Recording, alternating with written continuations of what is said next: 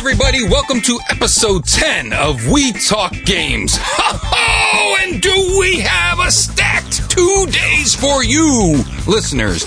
Yes, I am your host, Wiggly. In the booth, Keith LaPosh. Yo.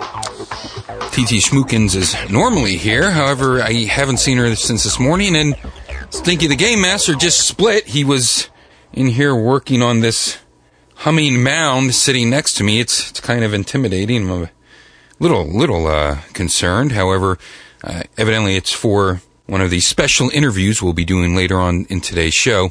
And speaking of special, you don't think we forgot. In our annual celebration of the 2 days of December 22nd, we will be featuring one episode today, December 22nd, and one episode tomorrow, December 22nd B, as it's called in the celebration community. And also, as per custom, both episodes will be chock full of holiday firsts. The only thing I regret is that this morning Trapdoor Charmed borrowed my music CD of December 22nd Classics. But let's not let that hold us back, friends. This show is going to be stacked, as is tomorrow's show. Episode 10 will feature a focus on independent gaming. And wow, I think that we really delivered. Kelly Santiago of That Game Company will be out here to talk about Flower, a runaway indie game. I mean, it's on Spike TV Video Game Awards. Just as amazing. Kelly Santiago will be out to talk about Flower, That Game Company, and her independent game development journey thus far. Also, a very, very special guest, which evidently is going to have some other holiday first sprinkled upon it. The Bohemian independent lone wolf game designer Jason Rohr will actually be in the studio in some capacity. Once again, I'll talk about that in a little while, if it all works right. Plus our correspondents, Kyle Von Kubik, John E. Capcom, also Jaden to talk about portable gaming, and Jasonia will be back with his achievement review. Plus we have something very, very special on today's show, which I hope that every one of our listeners can take advantage of as well. Kyle will be on to talk about that. Plus we also be running a special underground theme for gaming on a budget. Games $15 and under will be recommended by all of our correspondents and co-hosts. Tomorrow's episode 11, will feature the return of the Retro Review. Eric Alex will be back, and our two special guests will be Stuttering Craig, who will be our first ever correspond guest, because he will be both a guest on our show as an internet celebrity, and also as a correspondent talking about games. And also completing the King of Kong Trinity, Steve Wiebe will be joining us to talk about the aftershock of King of Kong and also his brand new music CD that will be available soon. If you saw King of Kong, you know this guy can rock the progressive children's drum kit and tickle the ivories. So he'll be on to talk about his music CD as well as other good stuff relating to his high score and fame. Plus, another first for tomorrow will also be the addition of a new correspondent. 2Pi-R will be joining the We Talk Game correspondent community. 2Pi-R will be bringing his background in video game journalism to help recommend titles to the new PS3 owners. So come celebrate the 2 days of December 22nd with the We Talk Games crew, and let's not start. Let's go!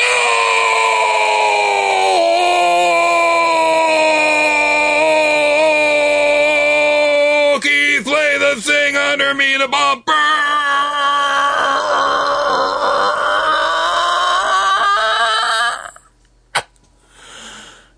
Oh, yeah.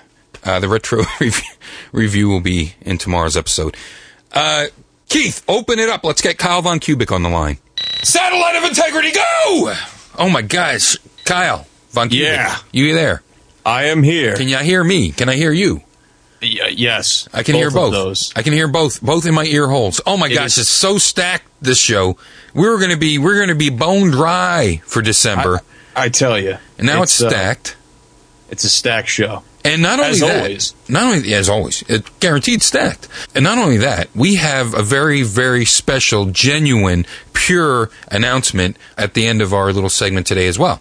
Yes, we do. In fact, it's been eating up both of our time a lot. It's great. It is fantastic. But we'll get to that soon. So many guesses, I think there's 32 or 32X guess, something like that. Just stick it in your Genesis. Right. Right. So, yeah, it's a stacked show, as always, guaranteed stack. And next month, again, stacking up. Next month, we're not going to really have very much of a show. Let me tell you something. We're going to have one hell of a show next month. We are? It's going to be guaranteed. It's going to be slimmed down. Maybe you'll hear about it later on in the show. Big announcement. We know. Yeah, they might not know. We know. It's behind the curtain. You'll see. I'll tell you this. A diamond, a TV screen, and a gradiated rhombus. Stay tuned. Yeah. Hey, Wiggly. Yes, sir. Kyle Von Cubic. Games. Okay, since that's what we do here. Hit me with that Wii bumper. I'm sorry, I don't do requests. Okay. Well then, what do we got? Let's start with New Super Mario Brothers for the Wii. Hold on. Can I get a woo woo? Can I get a wee wee? Go ahead.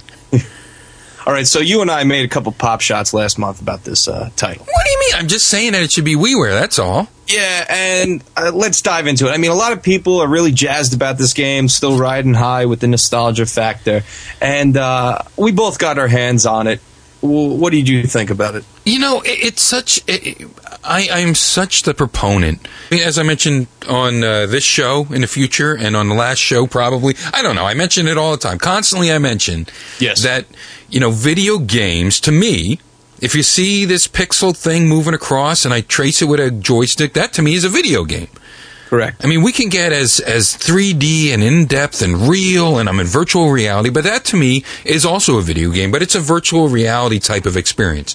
To me, what resonates the most and makes me know, like, if I momentarily step back from myself and I say, hey, I'm playing a video game, is if I see some pixels going around and some things like this. So, this new, what's it called? Super Mario Brothers new Wii guy? Probably one of this should have been on the show where we talked about bad titles for games. Yeah. New Super Mario Brothers for the Wii. Okay, new Super Mario Brothers, Barrio Mothers. Brownio Brothers, buy some cookies. Yes, do it all the time and get the mint ones.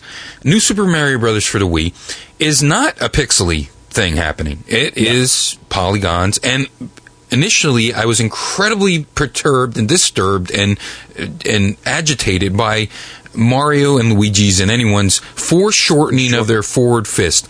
I got to tell you, playing the game, I don't even notice that at all, and it's not really it's a non-issue with me. Yeah, in case you were worried. Yeah. About how I felt about his foreshortening on his arm coming towards you. I was terribly worried. I know a lot of people were. I got consolation cards and things like this. So we can shut down that petition we started on angelfire.com. It's not an issue anymore. Okay, very good. I've been playing this a lot with people, other people, friends and family. Okay. And I would suggest you do the same because that way you can experience the same awkward moments that I've been having when you call your loved ones vulgarities when they knock you off a bridge or hit you into an enemy or go too fast and you die because the screen scrolls past you. And that's cool. I mean, the whole aspect of this game is you're playing with 4 people. Mm-hmm. This is what I don't like. When you're battling one another, it's great to be a jerk. But when you're trying to work together, more times than not, you get annoyed because people aren't keeping up with you, or some person is having an issue with this area, another person's having an issue with that area, and you end up killing each other when really, at this point in the game, you're trying to work together. How do those tilt boards work when you're playing multiplayer? When you stand on a board, you have to tilt the Wiimote up or down, like diagonally, and this makes the on-screen board go diagonal as well. Right. This is a great example of where having 4 people play at the same time gets annoying.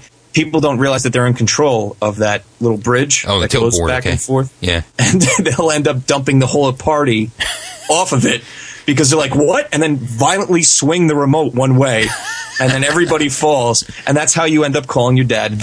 I see. Very good. Oh, Stinky, when did you get back in? Nevertheless, he's in and out, this guy. I don't know what's going on today. Nevertheless, you do have fun playing the game. I've been falling in love with it the more I play with it. There's not as many power-ups as I would have liked. The copter hat's okay. It doesn't have the same feel as the raccoon tail or the feather cap or even the rabbit hat in 6 Golden Coins, Mario Land 2 on the Game Boy. Right. Like, those are all examples of power-ups that you could do a little sort of hovering or float. The copter hat's okay. You go right up and then you come right back down. I actually like the copter hat a lot because who doesn't want to put on a propeller beanie and fly with it? I like the look of it. I like the idea of it. I don't like shaking my remote to make him fly. But how about Yoshi eating the Hammer Brothers hammers and then spitting them back at them? Yoshi makes the return, and yes, he has a couple little nuances about him now. Yeah, you can eat the hammers that are being thrown your way and throw them back at the Hammer Brothers. That's cool. The Penguin suit, I wasn't initially sold on, but I'm seeing like little things about it that are cool, because I'm just like, I don't understand the point of this past the Ice Flower, which is another power-up now. Other than you don't slip on ice and you waddle. You look adorable. I found out that you can actually run and slide across the water. And there's one particular level where you can actually just slide through the entire level on the top of the water. And you also swim, a la the frog suit in Super Mario Bros. 3. You can swim through the water with ease and quite quickly. And it didn't have the frog suit type of feel, because the frog suit was pretty linear in how you could swim through the water. You'd go left, right, up, down, and you'd do it quickly, but you're kind of just hovering there. Right. This felt more like going back to the Game Boy Mario lands when you were in the submarine. Remember those levels where you'd be in the submarine shooting? Sure. It was kind of like that same control where I felt like I was in a submersible. Yeah. So it was cool. I enjoyed it. So I'm kind of warming up to the title. I don't think it's a $60 title. I don't think it's worth dropping. I've seen $80, $90 on the internet. Definitely wait until the 15th of January. Get this in your num-nums all in one shot at the Wiggly's World Mini Mall. Definitely. If you liked Super Mario Bros. 3 a lot, and who didn't? You'll dig this game. It's kind of like a Super Mario Bros. 3.5. It's in the site. Yeah, it's on the site. If you go to the site, you can read about that, the Wiggly's World Mini Mall. I mean, it's all in the site. It's in the site. You know what else is in the site? What's that? Pro Gear Wear. Oh, it is! It is. It's the most natural way to show support to the We Talk Games podcast, your favorite video game podcast by far. But it's all on the site. It's in the site. And it's natural. Okay, let's talk about a title that you touched on briefly, but maybe we can dig a little deeper into it. Excite Bike World Rally. Yeah, now, I gifted this to you. I know. Hey, a friend in need is a friend indeed. Yes, Wiggly sent this over to me, and I couldn't be happier. Very good. This game, and I told this to you offline, but this game could be summed up like this. It's Excite Bike on the Wii. All right, now what does that mean? Really is. Well, that means that it's not Excite Bike 64. No, definitely not. It's Excite Bike on the Wii. It's not. It's everything that you've come to know and love and respect about Excite Bike on the NES. Just has some polish on it. It's prettier. It's got, like you said, a PlayStation 1, 2 type of 3D graphics going on, but it's on that 2.5D plane. Yeah, but they didn't do like enough to it to ruin it for you. Right, no, they kept it cute. You got the little chibi motorcycle guy. And they did go far enough to still make it enjoyable and very good. And really, I mean, $1,000, that's not bad. 1,000 Wii points. And no, that isn't bad, because that breaks down to roughly $10. Yes. But no, it's a lot of fun. It's a great experience. It has an online mode. You hook it up real quick. I don't find any lag or anything going on like that. And it's Excite Bike. And juxtaposed to what I just said about how I don't like the waggle, there's actually two modes of controls with this game. You can play the traditional NES style, where you hold the remote sideways, or you can play this new Wii type of sensitive style where you still hold the Wii remote sideways, but you actually do a little bit of waggle to do the wheelies and the jumps. I actually found that I enjoyed doing that. You liked popping a wheelie. It wasn't counterintuitive, and it didn't feel forced, and I really enjoyed it. And I enjoyed Excite Bike back on the NES. So if you enjoyed that game, you'll enjoy this game. It's only $10. WiiWare, pick it up. You're gonna have a lot of fun. Yeah, and I had to go back and play the original Excite Bike because I was like, Can you pop a wheelie over your opponents in the original one? Because it just felt so natural. And the way that it looked and the way that every played and the way that this is presented to you, I thought, maybe you can. And I don't know how many wheelies I tried to pop over someone. I was like, well, maybe I didn't pop it right, and then I had to try to catch up on people in that B mode. And there's a lot of gameplay in this. If you loved Excite Bike, you're going to love this, because I don't think there's anything wrong with it. Like, I think you summed it up perfectly. It's Excite Bike.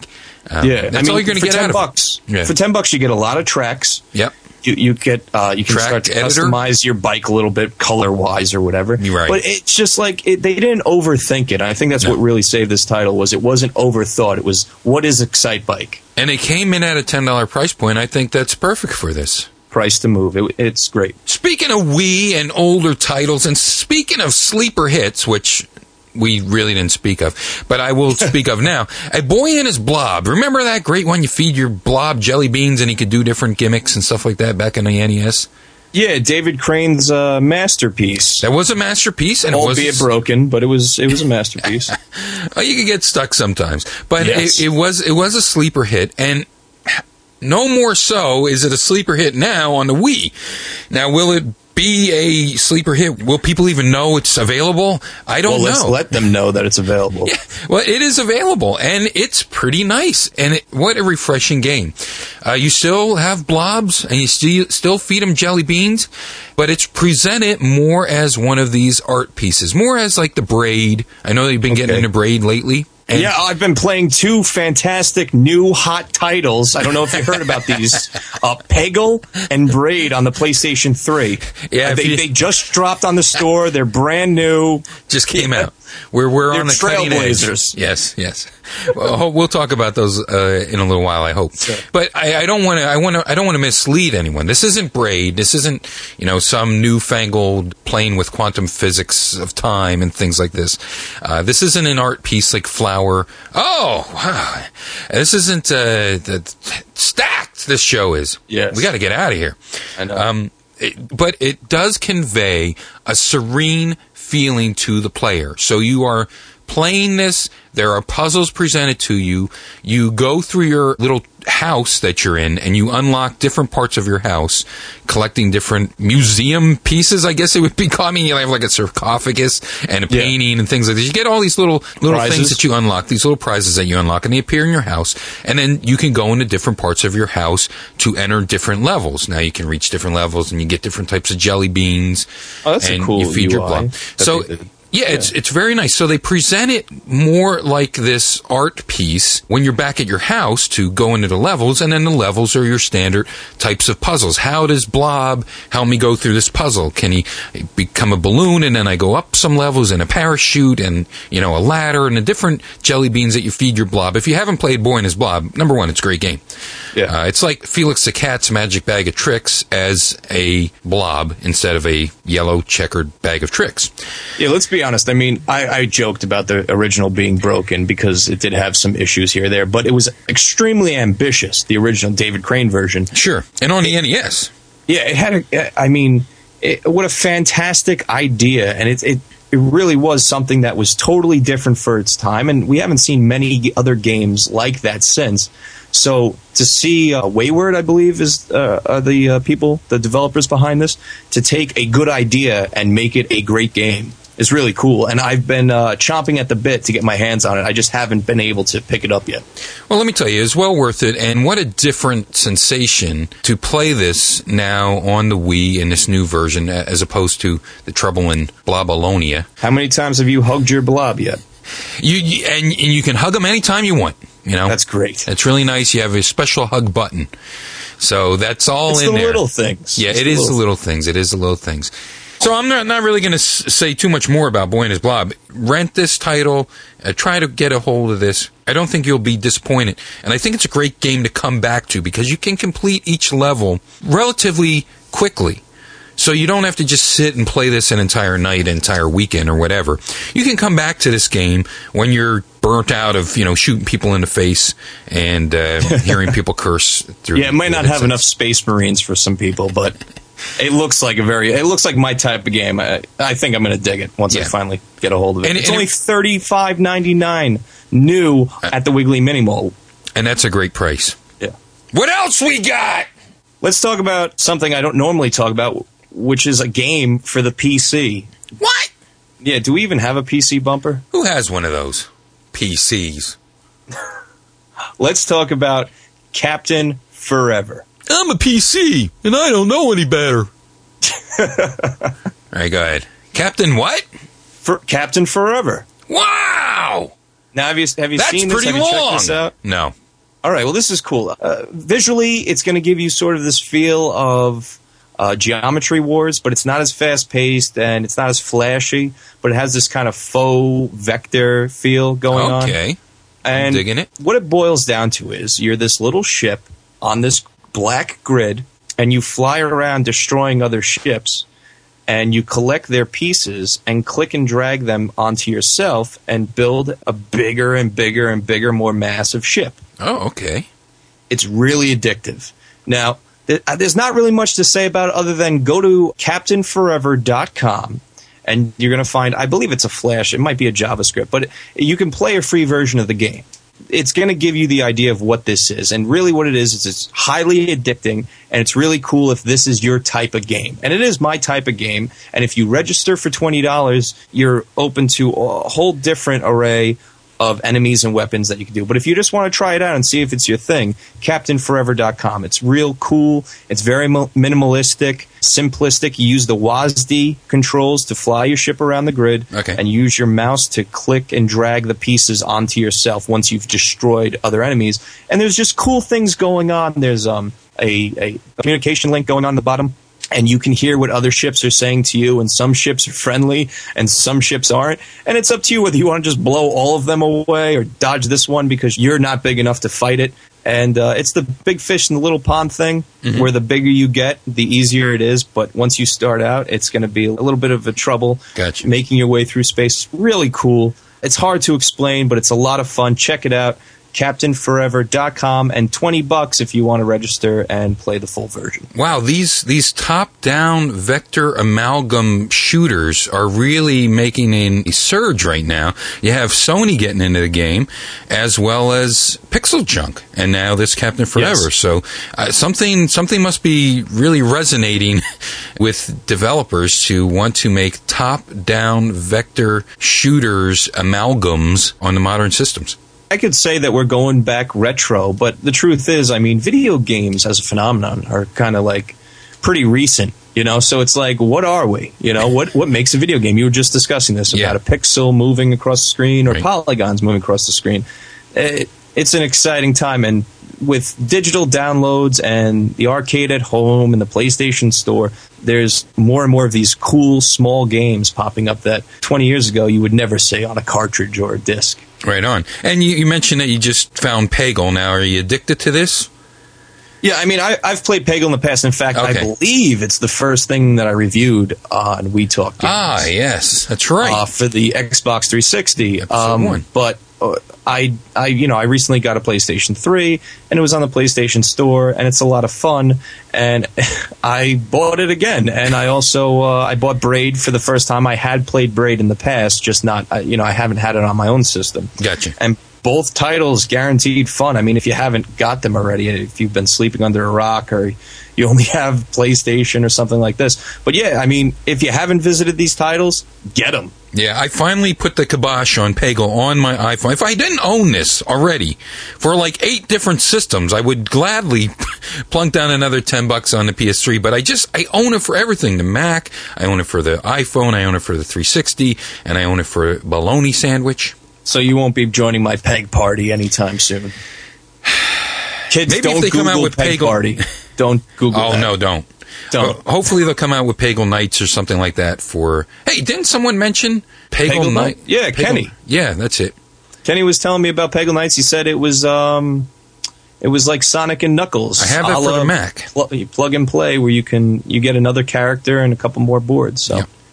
But yeah, definitely. You know what? Let's talk more about Braid a little bit, only because I don't know did we ever dive into Braid? Not too much. Not too. I mentioned that you control time to get to different levels and solve different puzzles and things like this.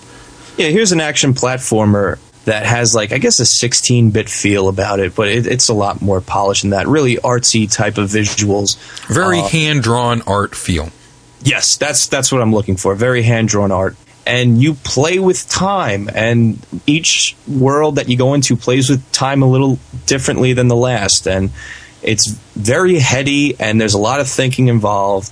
When we were talking about it the other day, I kind of compared it to Donkey Kong 94 or 95 for the Game Boy. And I don't know if that's really, if that is a good metric to what this game is. I think this game, it's a little more deeper on the puzzle end. Than the platforming. Oh, yeah, definitely. But it's a lot of fun. And Prince of Persia, Sands of Time, if you like that whole gimmick, and you like 16-bit platformers, if you merged and married those two and put a little hand-drawn art in there, that's maybe what you're getting. Again, it's a thing of its own. Check it out. Because you're not only moving time back and forth, but you're manipulating how your physics are affected by, gravity, direction, momentum, and things like this, and how that plays into moving time backwards as you continue moving forward through time and forward through your trajectory and things like this. So it makes for, it's very difficult to explain. Yeah. Unless you have a PhD, I guess, like the developer did, but it's a lot of fun to play once you allow yourself to play it. Yeah, one of my favorite worlds were the ones where you had a shadow you. So you'd run through the part of the platforming that you needed to do, and then you'd rewind time, and then your shadow would do what you just did. Mm-hmm. And I liked how the puzzles integrated with, you had to get your shadow to grab the key and jump into a pit, and then meet him halfway so you could catch the key. I don't think I'm doing a good enough job articulating how interesting this game is, but check it out. It's a lot of fun. Very, very much so. And the greatest thing, once again, about 360 is the ability to try before you buy. Right. And I believe you can get a demo of this on the PlayStation Store as well. It's nice to see that the PlayStation Store is starting to do that. It's good. Starting to do that and is getting titles from 2008. Awesome. Now, I know that Stinky was negligent, and we were negligent in calling him out on this ongoing contest that will end February 7th for the T-shirt design contest. Now, if you don't know about this, you have to design a T-shirt. It's supposed to be 1 or 2 or a limit of 3 colors. Now, you don't really have to do all this if you're not good at designing. Even just letting us know the concept might be good enough. And then Stinky was going to try to draw it on the Etch-a-Sketch or something. It just has to convey We Talk Games stacked. How stacked our show is consistently, guaranteed stacked. And we already have some submissions, but we forgot to tell you where to send that to. Send it to contest@wetalkgames.com. Bonus points to the people who have already sent their designs and were smart enough to know to send it to contest@wetalkgames.com. Some sent it to Stinky at wetalkgames.com, but it still got to us. Okay, cool. So that's that, and that's how you take advantage of our monthly contest that we like to give away. This contest, we're allowing for more time so people can really get their creative juices flowing. Now, this week I asked our co-hosts and correspondents to come up with one bargain title because this show is so stacked. This is a special under the tree, on top of the tree, super holiday stack, and also Jingle bells. You ain't kidding. And also, it's time for us to try to do gaming on a budget because either we're going to be in the poorhouse from this holiday or after the holiday we're going to want to get our best bang for the buck. So I'm asking each correspondent and contributor to name one game that is $15 or under that they must recommend. Any system you want. Go ahead, Kyle. Okay, well, I talked about the Wii, I talked about the PC, I talked about the PlayStation 3. So now I'm going to talk about the Xbox 360. Okay. And the PlayStation 3 as well. Let's talk about Army of Two. Oh, yeah. This dropped way down because Army of 3, I guess, is going to be coming out soon. Yeah, no, Army of Two, the Army of 2 too, right? Okay, very good. Gotcha. Yeah, now you can get this at the Wiggly Mini Mall for just under $20 new. But wait, this is a $15 deal. Yeah. Well, used, you can pick this up for well below $15. As of today, I saw it as low as $10 for this title. Fantastic. Now, why am I recommending this title? Well, I understand that the title might have put off some people. It kind of looked like your cookie-cutter run-and-gun game, your third-person shooter, maybe a Gears of War knockoff, and the guys are wearing these metal luchador masks. So that might have been a put off to people like, what is this? It's too Space Marine-y for me. Right. Well, it's very contemporary with its story. It takes place in a privatized military security team.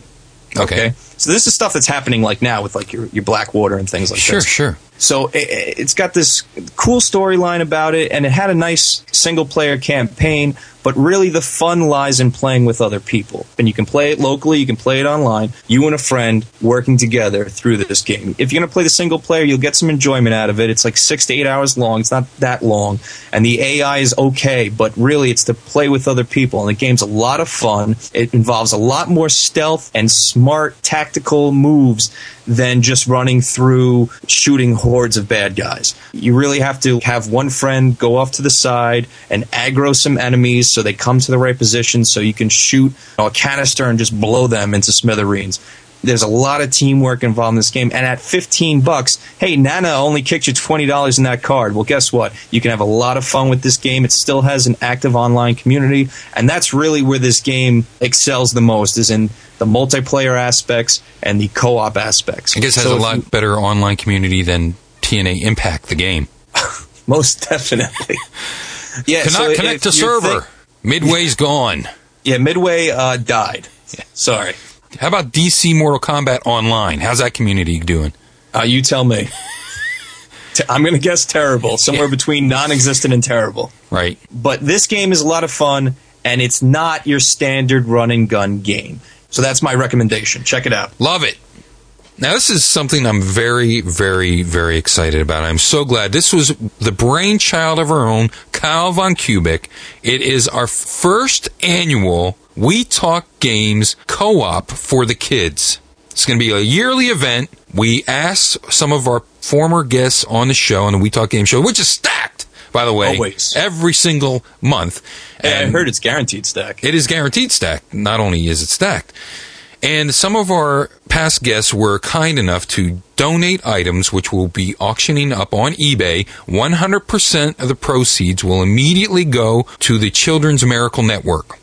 And some of these items are out of this world, one-of-a-kind items. Tell them a little bit about some of the products we're going to put up on eBay for the We Talk Games first annual co-op for the kids. Right, and we're calling this co-op for the kids because it really is a co-op between us on the show, our special guests, and you, the listener. We're all going to get together and do something really great. Right. These items, I mean, you want to see them, but I'll briefly talk about them. But go to WeTalkGames.com and click on the Co-op for Kids button, or you could go to eBay.com and search WTG4K, as in, We Talk Games for Kids. Yeah, the number 4 and then the letter K. Correct, and then all these items should show up. Right. And like you said, they're very unique. In fact, they're pretty much all limited in some capacity. Big thank you to Walter Day, Billy Mitchell, Greg Miletic, our pal Kyle from Jinx.com. They all donated these unique gifts.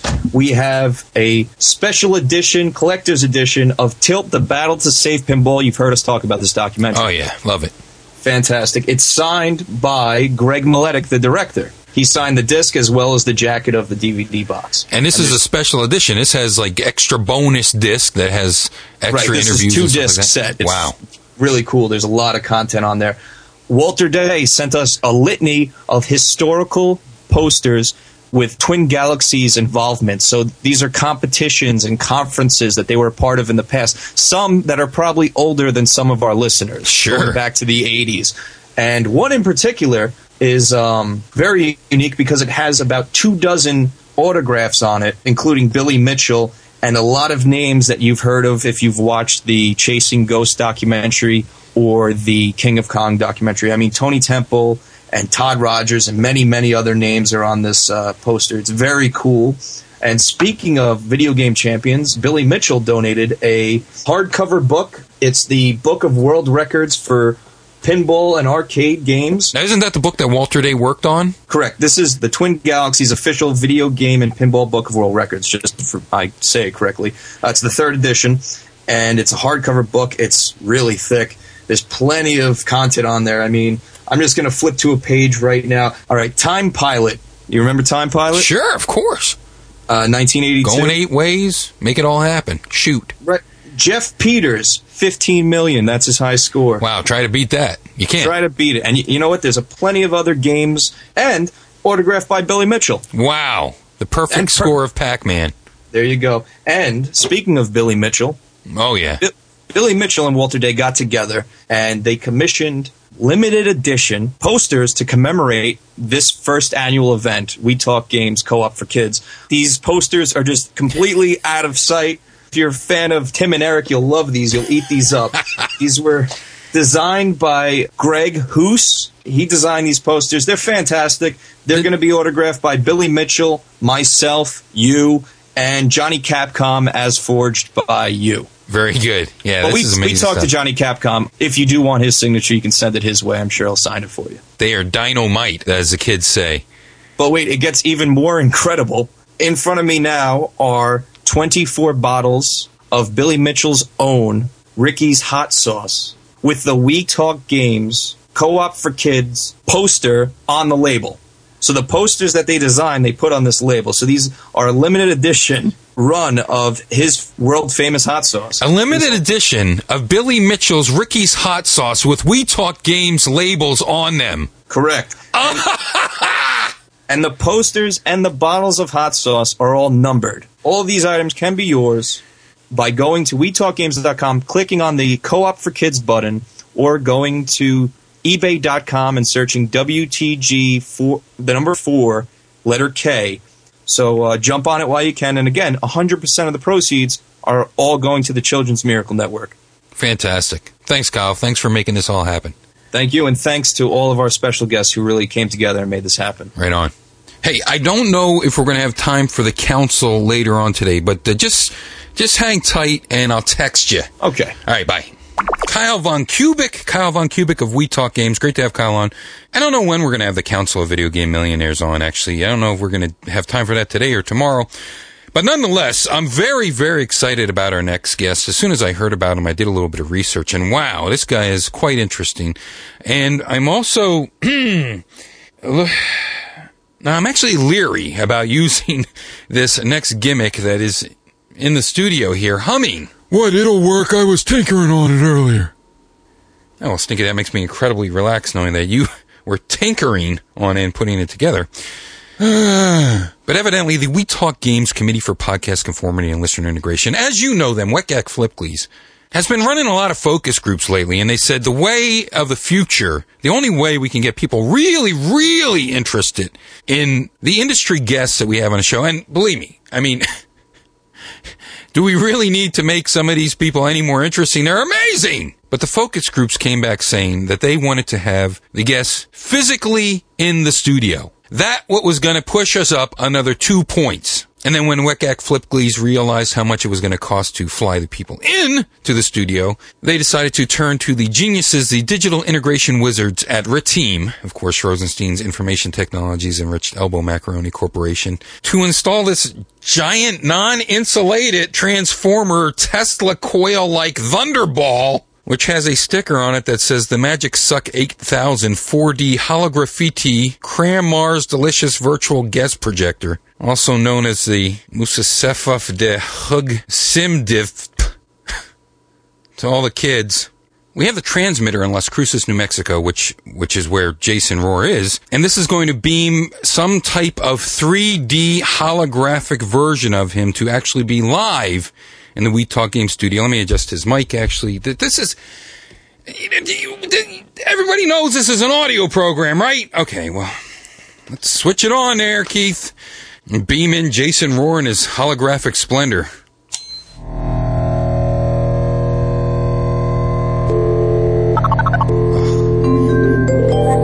Magic Suck will connect you. Magic Suck.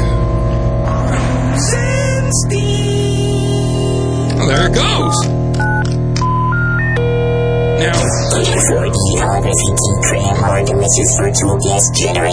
Jason Rohr, congratulations and welcome virtually right to the Trapdoor Chicken Coop Studio and Karaoke Bar.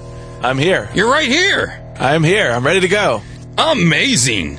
Yes. Now, you are like this, wow. Where do you even start? Do you know where to start when you try to tell people what you do?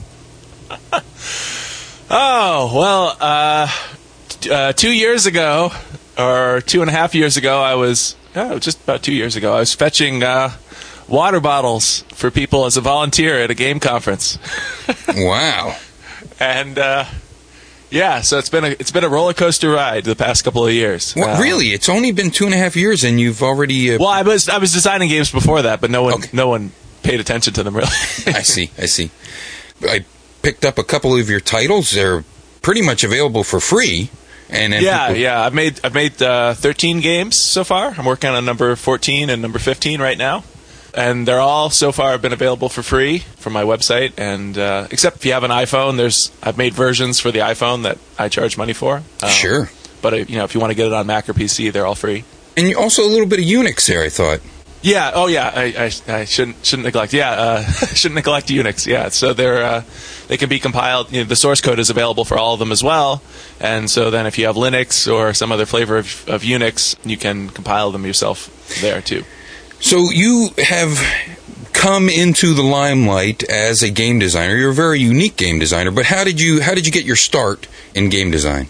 Well, I was a computer programmer for many years. I studied computer science in college and in graduate school, and I actually have half a PhD in theoretical computer science.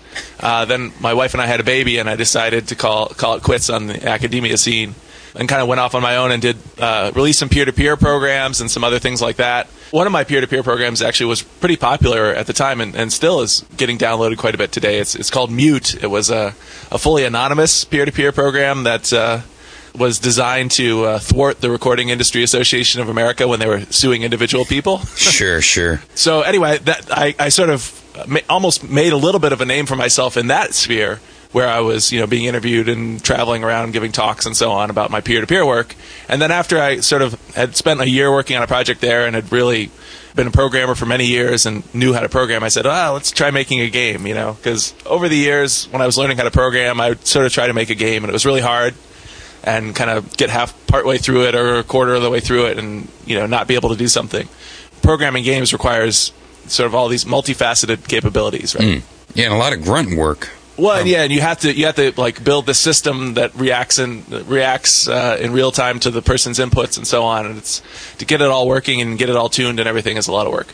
So at that point, I said, let's make a game, and I actually made one and released it. That was called Transcend, and I submitted that to a couple of independent game festivals. This was like probably 4 years ago now, and it got rejected by them. So then a couple of years later, I made another one. It was called Cultivation, and it got accepted by one and rejected by the other. And then that was my first sort of foray into hanging out with other independent game designers and going to a festival and so on. That was the Slam Dance Festival, which is primarily a film festival, but they had this little game part of it. So I got to go to Park City at the same time as Sundance and walk around with all the movie stars walking up and down the streets in Park City and see all these cool movies and also, meet filmmakers and have filmmakers play my game and so on. So that was sort of my first, little brush with success or whatever. Right. And so that was exciting. And then pretty much since then, I've been doing nothing but game-related stuff. Sort of got sucked in. And then in the fall of 2007, I released this little game called Passage, which is my most well-known game to date. It was made for a little independent kind of party at the Montreal International Game Summit called Gamma, where they put out specifications that you have to meet, restrictions on your game design. Like your game design has to, one example is that your game design has to use audio as an input. That was in a previous year. The year that I made Passage, it was that your game had to have really low resolution.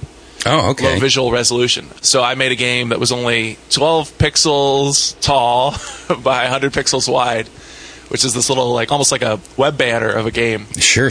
And, this was one of the first titles I played of yours, and I played it on the Mac, and then I said, well, you know what, I have to play this on the go, and I got it from my iPod, so you got my 99 cents there. Yeah, thank you, sir. Yes, that's how much I liked it. You're supporting the arts. I am. But anyway, so Passage, when you play it on a Macintosh or even on an iPhone, you blow it up quite a bit. And to get to fill the screen, and the pixels turn into these big blocks. At native resolution, at its actual resolution, if you played it on your screen, it's probably a little smaller than your thumb. Wow. And so it's this really tiny game, but I use those sparse graphics in some pretty meaningful ways, I guess, or very intentional ways. And then from there, it was just people liked that game so much, and people blogged about it, and I got calls for interviews in the Wall Street Journal and all this other stuff that basically my career as a game designer essentially took off from there, and I made something like 10 games over the next year and just really kind of sank my teeth into that scene and just did a lot of different stuff. Wow. So it's been an exciting, and then I don't know, Esquire found out about me and did this piece, and so that was another publicity tidal wave, and I'm still experiencing the long tail of that, where people are calling me up a year later and saying, "I saw you in Esquire. Will you do this or this or this?" I don't know. So what an odd magazine to latch on to you. Yeah, it was. They have this thing every year. It's like the best and brightest issue at the end of the year where they highlight 20 or 30 people who are changing the world or doing interesting things. And they always like to discover someone who's kind of undiscovered. That's their thing. They don't want to go and pick Andre Agassi, because he wrote this biography or whatever. Right. They want to find somebody who's sort of a diamond in the rough or whatever and sort of be the ones to get them.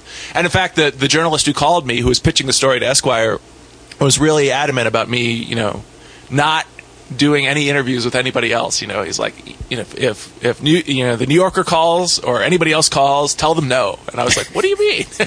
Don't blow up yet. Right. Well, yeah. Basically, if in the journalism world, if someone's working on a story and someone else at a different magazine gets that person and interviews them first, the other story in the other magazine's canceled. Only one magazine will do a story about somebody at a given time. So he was really worried about the story being killed. But, no one ended up calling during that time. So he got the exclusive, and wrote a really long piece that talked about a lot of details of my life. And, I guess people thought it was pretty interesting. Yeah. I mean, your life is quite interesting. Now, do you play your life as a game or in a way, you don't yeah. get into it that way? Okay. In a way, I do, yeah. Well, I mean, the other thing about that article is, Jason Fagoni is like an amazing writer, so he was able to sort of, I don't know, craft a story, turn my life into something beautiful, I guess, when the way that he wrote about it. But yeah, I do sort of, not because I'm a game designer. I've been doing this for many years, but sort of from college on, I sort of, was always questioning, this default path that everyone has to take, right? Mm-hmm. That, you're going to come out of college, you're going to get this job, you're going to work that job at that time, you're going to work that job for 5 years or so, then you're going to get another job that's even better, and then you're going to get another job that's even better, and you're going to work your way up, and then you're going to, who knows what you're going to do, you're going to be some manager or department VP in some big company, and then eventually you're going to retire, And then when it's all over, you say, what happened? Yeah, where'd my life go? For me, I guess the turning, and this is kind of strange and maybe a little disturbing, but one of the turning points for me was reading about Ted Kaczynski, who was the Unabomber. He was this Harvard professor, right, who kind of pulled himself off the rails. And, of course, he did some terrible things and hurt a lot of people with these bombs that he sent, trying to stop science, trying to stop the progress of science. But he was living at a cabin, I think, in Montana or something like that, right? And so the idea that this really smart guy, a former Harvard professor, would choose to go and pursue this simple life in this cabin, was really fascinating to me. And so I sort of was talking to my friends in college about this. Wow, why do you guys want to go get jobs? Why don't you just get a boat and sail around the world? Or why don't you they were like, we want money. Sure. We want money. But I grew up in a relatively well-off family. So I guess there's sort of that cycle, right, where people don't have money, so they want money. They grow up and really work hard to get a lot of money, and then their kids, have money and don't really care about it, so then they go off and do something else, and then the next generation wants money again, The grass is always greener on the other side of the fence. But, sure. I grew up with those material possessions. I saw that they weren't that satisfying, right? And that I didn't find them to be that interesting, and I wanted to pursue things that I really cared about and not just get stuck doing something that I didn't like just because it made money. And so, I really wanted to pursue, something that I was passionate about. At first it was science, and then computer science kind of stuff I was really passionate about. And then I sort of ended up, without realizing it, ended up going down the sort of artist path almost, which is something my parents always forbid. Whatever you do, Jason, don't become an artist. So they wouldn't have paid for art school, for example, if I had wanted to go to art school out of high school. Wow. So I sort of always had that in the back of my mind. I don't want to be an artist. And then lo and behold, I guess I'm sort of living the life of an artist right now. It's kind of surprising. I didn't think I was going to end up here. Where did you come from? Where did you grow up? I grew up in Ohio. Okay. And my parents own a printing company there. If you go into a store and you see those batteries with a plastic bubble attached to a card. Sure. It's called blister packaging. So they make those kind of cards for screwdrivers and G.I. Joes and all those light bulbs and all that kind of stuff. So it was something that printing is interesting in its own right. But I don't know that my father was particularly passionate about the kind of cards he was making. It was just lucrative, right? Sure. Yep. let's talk about Mute a little bit. This is something I didn't know about. Why is the music industry so embarrassed about their product that they have to try to stop people from wanting to listen? You know, what are they so embarrassed about? I wouldn't. Yeah, that's a facetious characterization, right? I mean, they survive on this model where they were the only ones who had the capability of making copies, right? Sure. I mean, they had in order to manufacture CDs, or even before that, even more so vinyl, you needed a big factory. And so, copyright was designed to protect the people with big factories from each other, right? True. You spend a lot of money, you got a big factory, you're pressing vinyl, or you're making books, you're printing books or whatever, with some author that you signed, and you don't want some other company who's coming and printing knockoff books, right? So copyright was there to say, hey, this company's printing these books, this other company's not, and that's the way it is. And it was really easy to police, right? Because these people are big. They have addresses. They have equipment. They have buildings. So if so-and-so is putting out books that are knockoffs of yours, you can go and knock on their door and tape a letter from your lawyer there, right? But yeah, it wasn't really designed to handle the idea of people giving copies to each other of things, right? I mean, that's essentially what... People aren't selling copies through Napster, if we go way back when. Right. People aren't selling copies; they're just sharing them out of the goodness of their heart. Essentially, I mean, once you download something from one of these peer-to-peer programs, it is entirely the goodness of your heart that keeps you doing the illegal thing, which is sharing it back to other people, right? I mean, if people just downloaded movies from BitTorrent and immediately turned off their BitTorrent client in a greedy fashion as soon as they got it, and didn't have any altruistic motive, there, BitTorrent wouldn't work. It depends on people being altruistic and wanting to share with each other, wanting to keep the whole thing going. True. So the idea that people are are being criminals by doing these person-to-person transactions for free. I mean, copyright was never designed to deal with that. Correct. So they're trying to sort of bend this law to kind of keep their... There was a de facto monopoly, right? Only the people with the printing presses, only the people with the vinyl fabs, could make copies. And they try to say, well, look, no, actually copyright gave us that monopoly. That's why we had that. When really, people naturally only want to pay for physical objects, right? Why do you think a hardcover book is more expensive than a paperback? It's because you're paying for the physical object, Why do you think you can get books for free at the library without paying the author a single penny? If we had to do it all over again, these people would want to abolish libraries. Sure. I mean, really, right? Yeah. I go in and get books all the time without giving the author anything. I get movies all the time from the library. I get, 3 movies a week for free.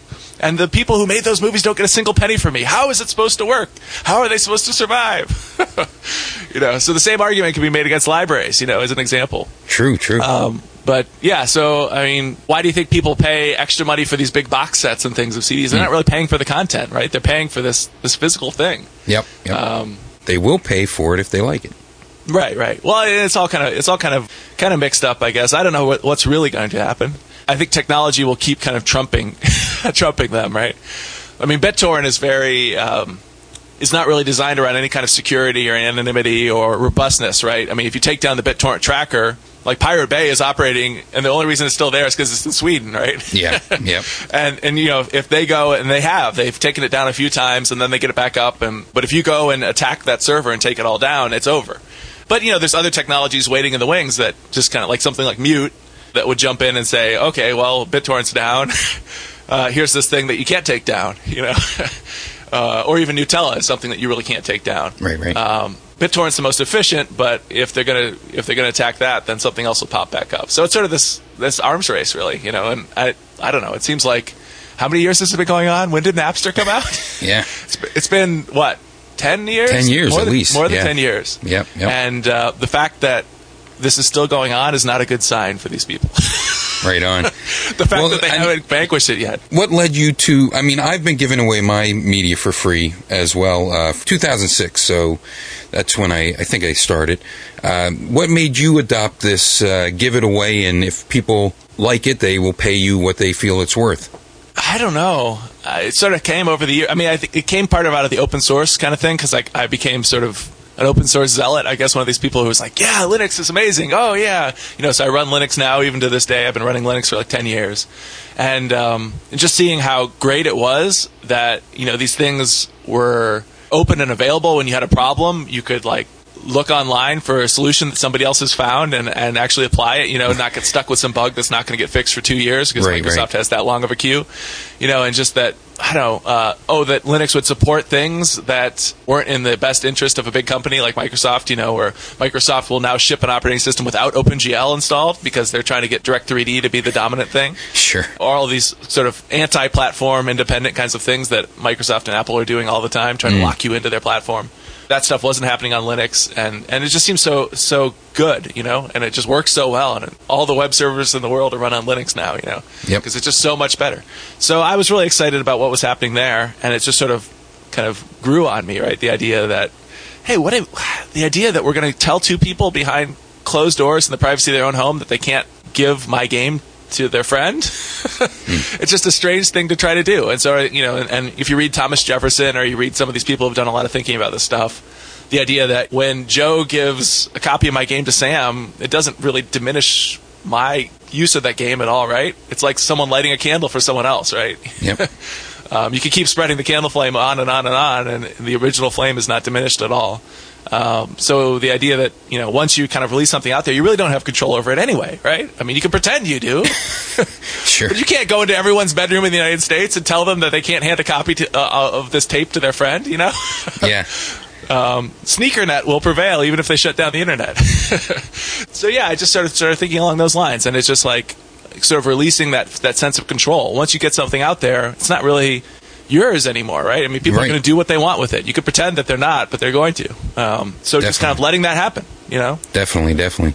And speaking of that, what do you create on when you want to make a game? What's your palette? How does it start from idea? Where do you go to next? Yeah. So I start off on paper in a notebook, just kind of writing down ideas.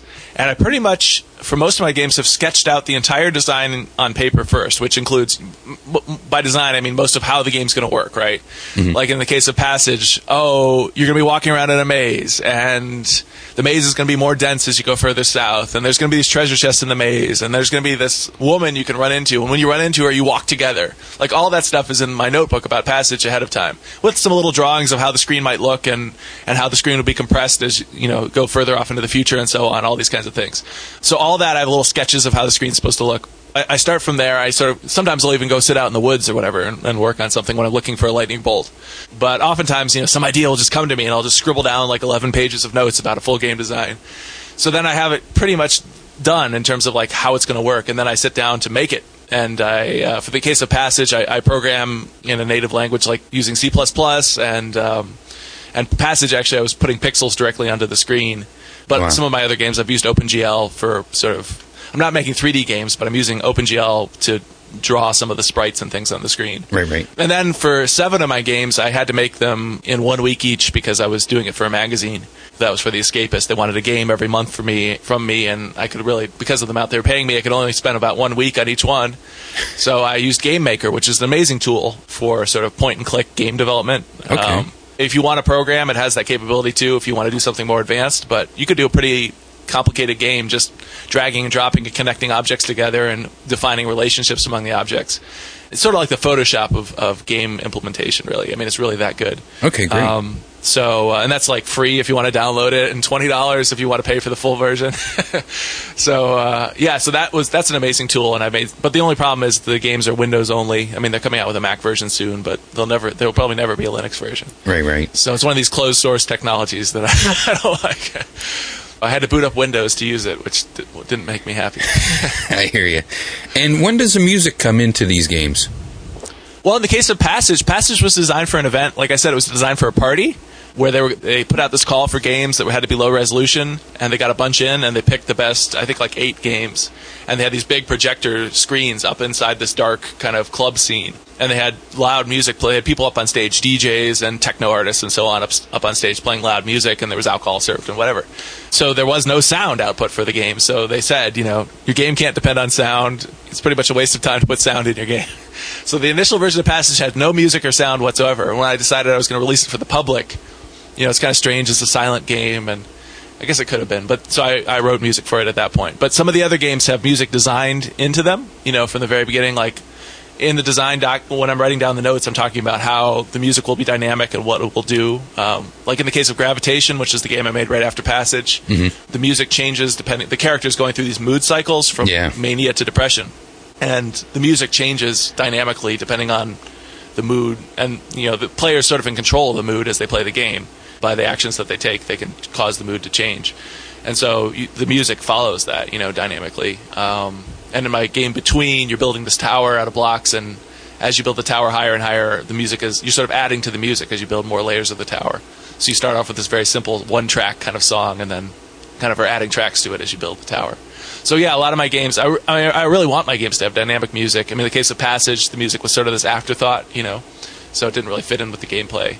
But in all my other games that have sound and music, they've always some sort of dynamic aspect to it. And you are just a sole, single-person game designer. That is right. All graphics, sound, programming, everything. Soup to nuts. Somebody described me. Somebody said that I code every part of the buffalo.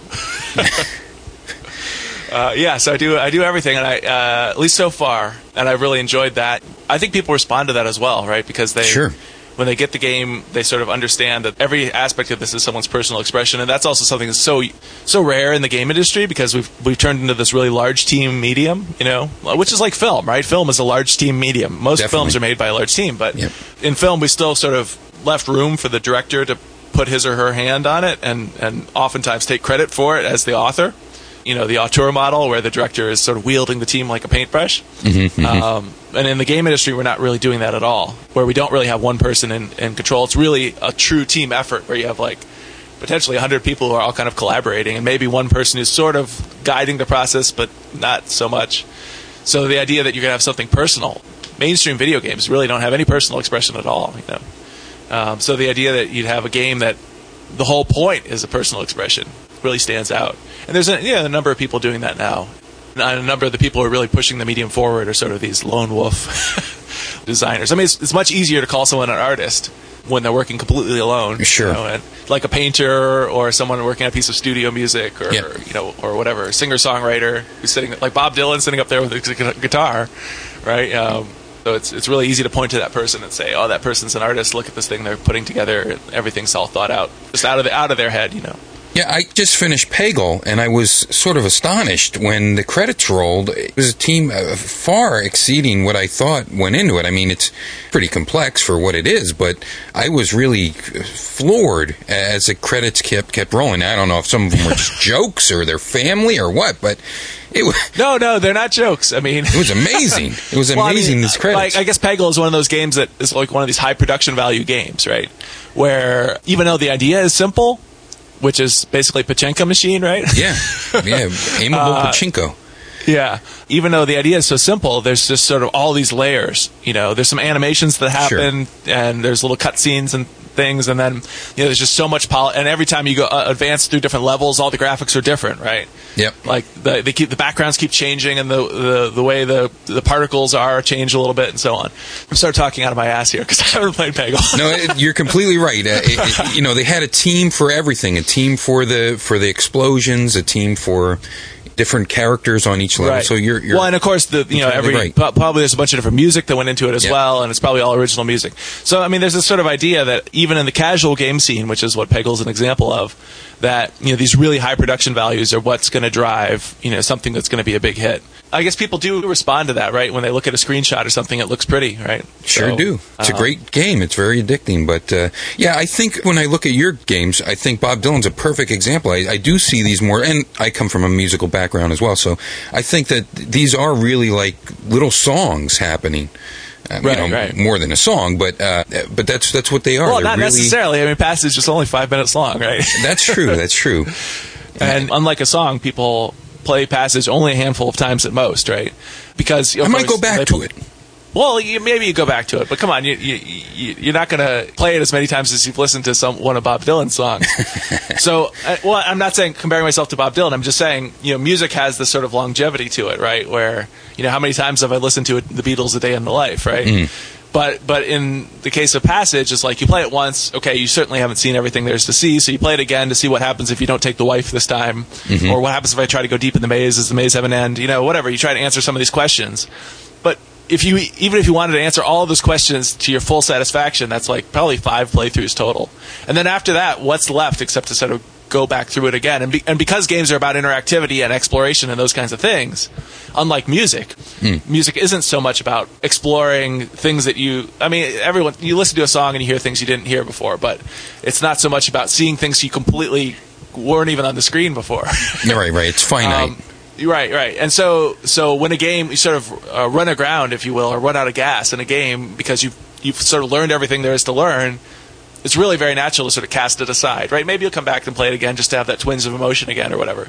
But the core of the game is sort of done for you. And that's a lot of mainstream video games. Both indie and mainstream video games are like that, right? Where they can be finished, where you sit down and you play it, you get sort of everything there is out of the game, you sort of get the message the designer has for you, or you get to the end and beat the boss or whatever it is. And then you're done with it and you move on to another game. And I'm sort of exploring alternatives to that, right? If you go and look at a game like chess, or you look at a game like Go, you never finish chess, right? Right. And there's a bunch of other games, like these German board games like Settlers of Catan and so on that have this kind of property as well. And so just trying to figure out, is this sort of really deep replayability one of the things that is really special about games, and is that what sets games apart, or is the requirement of having another person involved in the experience with you what sets games apart, right? Because you could be on an island by yourself with a DVD player and a book, and those would be great. But your chessboard is not going to be any use to you on that island by yourself. So it's really interesting that games can be this thing that require other people to experience and so on, and we're not really exploring that in the mainstream or even independent video game scene, because there are all these single player games that sort of are start to finish experiences where you kind of finish them and put them back up on the bookshelf. So so I think there's we're still figuring so much out about what makes our medium tick and how we're different from board games if we are, and all these other questions where we really don't even film is sort of settled on this vocabulary and settled on a way to make interesting artistic statements and so on. It's settled on that 40 years ago. Right. You could turn the screen sideways like Brian Eno, but then that's about as much as you could do. But video games is this huge palette. I mean, it goes in so many different directions. Right, and it's sort of, in a way, it's a superset of all the other mediums, right? Because, if you really wanted to, you could use a PlayStation 3 to make something that looked like a film, right? Right, sure. All you had to do is play a film. Yep. In fact, it does play films. It does it all.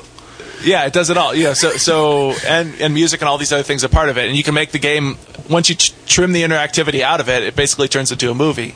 Sure. So we're kind of like, the starting point is, well, we can at least do that movie thing. What else can we do? And we're trying to sort of figure that out. So that's part of our problem. I think it's this sort of embarrassment of riches where there's just so many possibilities that you don't really know what to do, and then people just kind of copy the last successful medium they knew, which is film. Right. So we're still trying to figure out, well, is there something games are going to offer that's completely different from that, and what is that, and how is interactivity going to be used to deal with characters and stories and things that are important to people as opposed to just shooting things. My friend Chris Hecker says that the easiest film to make is people talking. Just stick a camera in a room with some friends and let them talk, right? Whereas the hardest film to make is spaceships flying around shooting lasers at each other. Whereas the easiest game to make is spaceships flying around shooting lasers at each other. But the hardest game to make is a room with a couple of people talking to each other, right? So he's talking about the grain of the medium, right? What's easy and hard. So we've had a lot of trouble, tackling things that are meaningful to, someone over 30. Sure, right. And I got to tell you, I was tickled that Passage was moving, and yet it was a video game. There's no mistaking that you're playing a video game. Right. Although there were a bunch of, detractors on comment rolls on blogs and so on. He said, this isn't even a game. All you do is hold right the whole time. And then someone would come on and say, try pressing the down arrow, you idiot. Yeah. You can walk down too. Listen, I didn't get notice that. I get that every single week. I release a video podcast on YouTube, and YouTube is the worst for anonymous comments. And no matter what, every single week, every show, the quality is terrible. It's a 300 meg file that has a giant banner that says, the quality will improve after this video is done being processed. and yet people still feel compelled to type. The quality is not as good as last week. What? Because what YouTube like throws up a preview copy until they're done processing it? Is that how it works? Exactly, and I but it didn't know that. says it in the giant banner above the video, and yet the Right. people will still type. It's not as clear as last week. So this is what we're dealing with. It's the internets, right? Yes, you can't design for those people. If you do, well, I guess you could. That might be an interesting game. Yeah. Try to hit the lowest common denominator square. Right between the eyes is where you want to hit them, right? Yeah, you just have to make it the complete sensory immersion immediately in every second. Right, yeah. But I mean, that, you talked about how Passage is 100% game. And that was really my intention behind it. I wanted to do something that dealt with things that were somewhat important to people or had some sort of meaning to someone's life or something, but I didn't want to do it with cutscenes or with like characters talking on the screen and so on. So I cut all that stuff out. From the get-go, I never even thought about putting cutscenes in or dialogue or anything like that. Like, what can you do just with interactivity? And of course, I guess in terms of specifics, it's a very sort of general game, right? Because it's about sort of this anonymous man and this anonymous woman, and you don't know anything about their personalities or anything. So, it doesn't really delve into specifics the way like a movie would, where it would paint a portrait of these characters and so on. So it does sort of miss that, and I guess that's one of these things that we're going to struggle with, right? How do you make things more specific in terms of individual people or individual stories or whatever, and at the same time keep it interactive? And I mean, there have been a couple of fits and starts in that direction, but it's a really hard problem. So that's why people keep falling back on these non-interactive things like cutscenes and whatever. But there's a number of us who are trying to say, well, what can we do even if we don't worry about trying to solve that problem? Which is what like a game like Passage does, Right on, man. Hey, well, I got to tell you, it's just as interesting behind the other side of the keyboard as it is for your games, and I'd love to send people to check out your website. How do people find out more about you? Probably a Google search is the easiest thing. Google my name, Jason Rohrer, Rohrer, and you'll be taken to my homepage right away and some other things that I've done and so on, and you can go from there. All my games are on my homepage as free downloads for Mac, PC, and Unix or Linux, and more, because you do a lot more. You do the writing, you do the music, you do the books. Oh yeah, well there's all sorts of other stuff on there too. Yeah, and on iPhone, I have 2 games on iPhone. So if you search in the App Store, you'll see Passage. If you search for Passage, it's 99 cents, and my puzzle game Primrose is $2.99, and they can both be found in the App Store. Very good. I'm going to check out that Primrose. Now, do you play any games, or don't you have time for that? Well, as I've gotten older, my interest in games has sort of diminished because so you make ones that you are interested in. Because I've sort of outgrown what the game industry is producing mostly. Sure. So it's gotten to the point where there's like, in terms of the mainstream games, there's like 1 or 2 games a year that are slightly interesting to me. Right now, I'm kind of going back and hitting some peaks that I missed in the past. I'm playing Indigo Prophecy on the PlayStation 2. Which is a pretty interesting game, sort of an interactive story kind of game. And then I'm playing Half-Life on the PC right now, which I'd never played. Imagine that. Oh, Half-Life 2. Yeah. I've never played Half-Life 2, and people are always talking about it, and I'm sort of playing through it and kind of like groaning at how long some of these segments are where you're riding this jet ski through the swamp or whatever. It's like, oh, God, is this going to end? But I'm trying to get to the gravity gun. I haven't gotten to the gravity gun yet. And that's what everyone's telling you about. Yes, I have big name titles still on the shelf for a couple years. They got dust on them. Right, yeah. So, and I do keep up with what's going on in like the art game scene, I mean, every month or so there's some new artistic kind of independent game that's coming out. So I play all of those and think a lot about those. Those are usually, pretty high density experiences that are really worth my time. I don't have to sink 40 hours into where 30 of those hours are riding a jet ski around in a swamp. Yeah, so I do try to keep up with those, and I also, go back and try and hit things that I've missed. I'm playing a little bit of Splinter Cell Chaos Theory because one of my friends, Clint Hawking, designed it way back when. Okay. So, I've tried to play some friends' games and so on. I played Far Cry 2 a little bit last year, which Clint also worked on, which is a pretty interesting game. Okay, very good. But, there's a few high points. There's BioShock, Portal, Far Cry 2. There have been a couple, or Little Big Planet. I mean, there's cool things happening. This year was a real dry year, though. You think so? Yeah, I don't know. I've been talking to some friends about that. Like, what was the best game this year? And people can't really Fallout 3? Oh, no, that was last year. I honestly think it was Trials HD, which is pure just adrenaline and, fun. There's not a lot happening cerebrally, but... What is that, a racing game? No, I don't even know what it is. Well, see, that's the problem. It has the worst name ever. But, Trials? Trials HD. It's for the Xbox 360, also on the Mac and PC. But I would play with a controller, and it's just like it's Excite Bike to the nth degree with explosions and boulders and a lot of finesse. And nothing like Excite Bike at all, but it gives you that Excite Bike sensation. It's a dirt bike racing game. Well, it's all in a closed course. In fact, it's in a giant warehouse, warehouses that don't exist, and there's all different types of wooden ramps and boulders to try to go over and and you can't hit the explosions or they will blow you up, and it's very well done. So it's supposed to be like illicit underground racing or something. Yes. Like they're in these warehouses and they're not supposed to be there. You're only challenging yourself to a time trial and your friends. Right. But you're on a motorbike. You are on a motorbike. Okay. And you can really finesse it around. So not a lot in the cerebrally stimulating and growth. It's not like going to a library.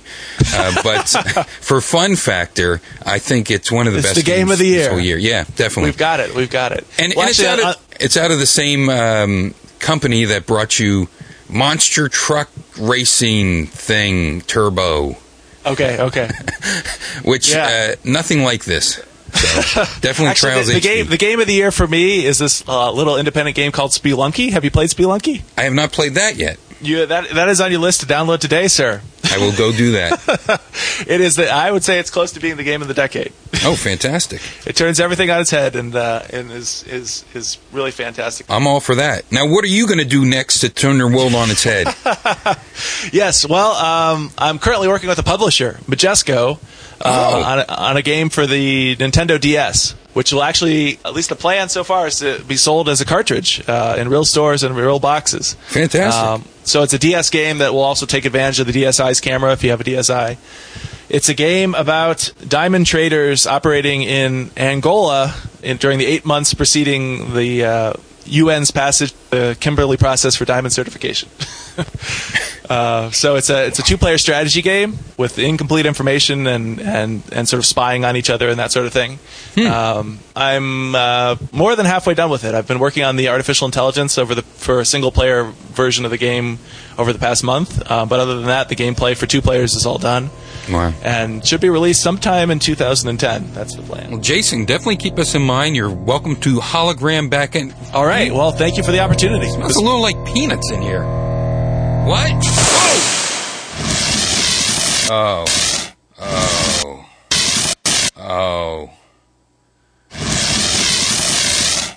That's not good. I put it out. Well, I got my Winter Wonderland, I guess, and that does not smell pleasant. Jason Rohr, one of the most eccentric video game creators, I think, of the modern age, and definitely leaving a lasting impression thanks to our friends at RitTeam with their holographic exploding virtual guest here. Virtual guest generator, I guess. Keith, play the portable gaming bumper. I'm going to go open a window and then let's get Jaden on the line. Gaming. Portable gaming. You can even game while you're on the can.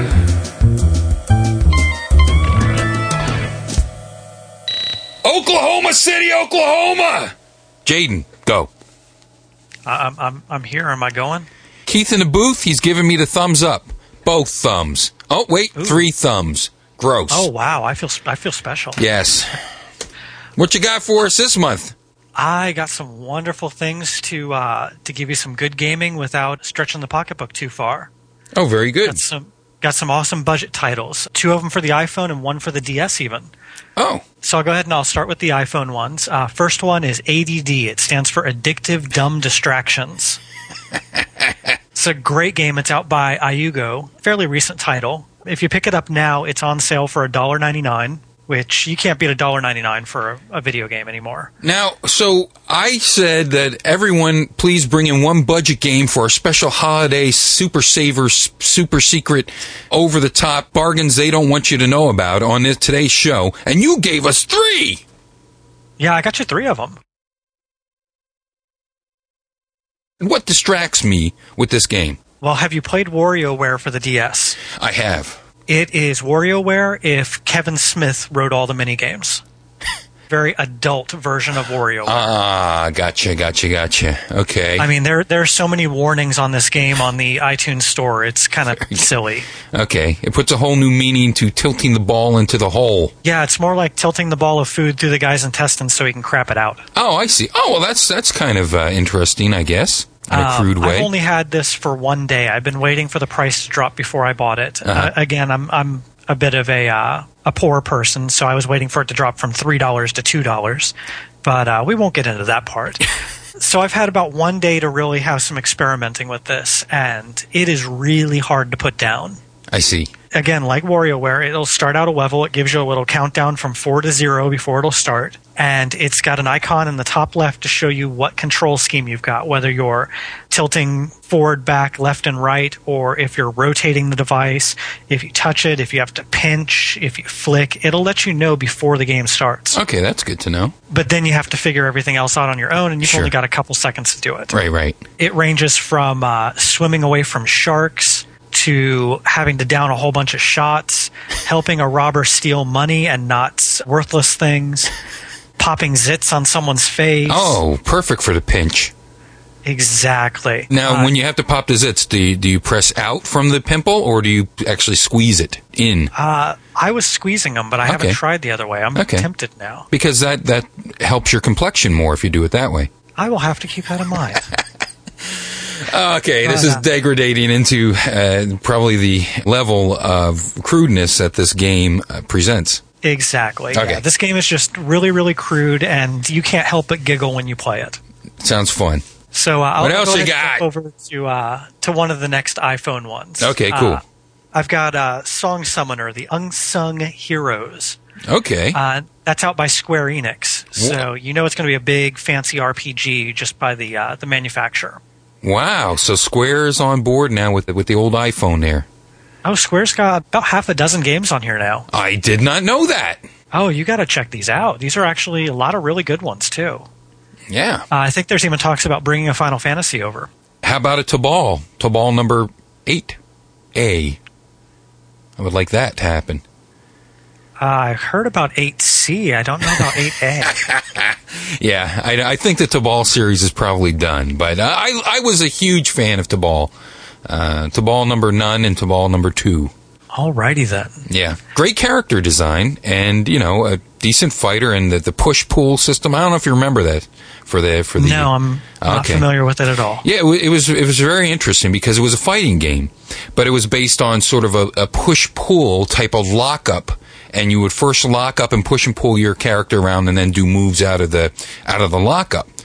And they were like robots, and it used an interesting form. Instead of polygons with texture maps and stuff, it used that Gerard shading, using mathematics instead of texture maps. It also was one of the first fighting games of the 3D genre to implement a little dungeon crawler with your 3D character to find different power-ups, unlock different people. And when all was said and done, you had like 100 people that you could fight as. And this was all from the brainchild of the creator of Dragon Ball and Dragon Ball Z and Dr. Slump, Akira Toriyama. Tobal number 1 came out in the United States. Tobal number 2 was never released in the States. And one of the big selling points of Tobal number 1, even for the Japanese version, was the inclusion of the Final Fantasy VII sampler CD.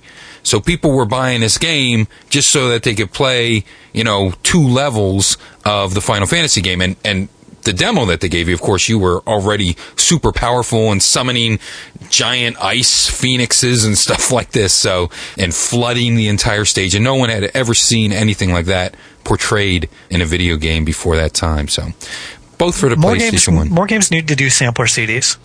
You know, it's something. It can help it's again. free advertising. It it is. gets people to buy your titles. Yep. Well, I guess now with DLC, they think everyone's just going to download it. But there's people out there that can't do that yet. So, yeah, it's not a bad idea. What goes on in Song Summoner? Well, first part, I want to give you the price point because that's one of the things that makes this game a little interesting. It's one of the more expensive iPhone games. It's $10 for the full game. Okay. But there's a free version that you can try out before you play it. So there's a free demo, which the demo suckered me in really badly.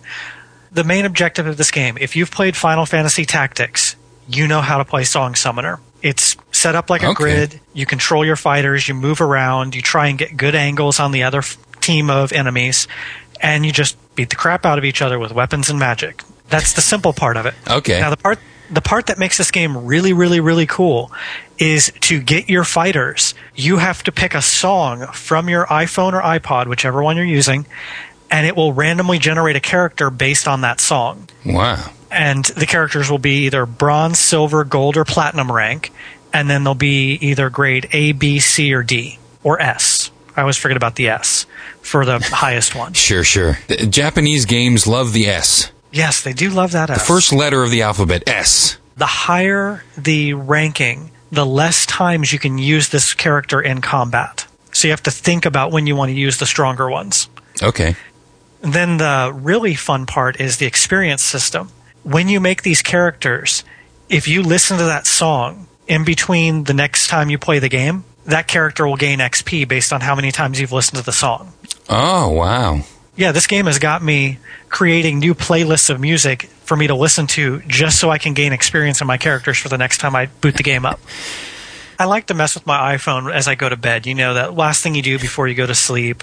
I'll watch a video, I'll read news. Well, lately I've been turning on Song Summoner and creating characters out of songs using the shuffle feature. And I've had nights where I'll do this for 2 to 3 hours before I finally go to bed. Well, that's great. I've never found something that addictive. And any idea what the time investment on this game might be? Well, I've already put about 20 hours into it myself. Okay, that's good. But again, That's a lot of that's been character creation. Okay, very good. The story, I think the story is supposed to be about 30 hours. Wow. Okay, so that's pretty standard for handhelds, downloadable types of games as far as investments in more adventure-style games. You're going to get your $10 worth. I Very can guarantee that much. So it's definitely a great RPG to pick up on the iPhone if you're looking for a good RPG to play. Right on, man. That sounds... I might have to check that out. I'll never get to play it. Yeah, you'll have to find your iPod first. Hey, I found it! You found it? Yeah. Thanks for worrying. Yeah, it was at the space where I shoot the Go-Go's. It was underneath some clothings I had to put to the side. Oh, I thought Fire Ant had moved it somewhere in He there. probably was stacking things up. Yeah, he was probably stacking things up. Hey, speaking of Akira Toriyama, what do you got for the DS? An oldie but a goodie. Oh, it's an oldie, but it's excellent. I'm playing it through for the 7th time now because I can't get enough of this game. Oh, my goodness. It's called Dragon Quest Heroes Rocket Slime. And I guarantee you can find this used anywhere for probably about $10 to $12 tops. It's another one by Square Enix. Mm-hmm. It's a 2-dimensional action platformer where you play as one of the little blue slimes from the Dragon Quest series. Right on. And you have to save your town of slimes. You're going to use things like what they call the Elastoblast to stretch out and blast into enemies. And you can pick them up and put them on your head and throw them at other enemies. You can pick up items and throw them. And at the same time you're doing all of this, you're collecting items and sending them on little carts back to town for you to use as ammo in one of the game's best features, the tank battles. And what the tank battles are is you summon what's called the Schleimen tank to battle other tanks. And inside this tank, ammo will drop out of chutes that you've set up your ammo list ahead of time. And you pick it up and throw it into either a cannon that shoots high or a cannon that shoots straight. And the other tank is shooting back at you. If the ammo collides, it'll fall out of the air. If it hits the tanks, it does damage. When you've damaged their tank all the way, you need to go into their tank to destroy the heart of it. And if they damage your tank enough, they can come into your tank and do the same thing. I don't know what it is about this game, whether it's the collecting the ammo or mixing ammo together to make new ammo, or just the tank battles themselves, but I cannot put this game down. So it's not like any other game, I guess. No, I can't think of a single game to compare this to.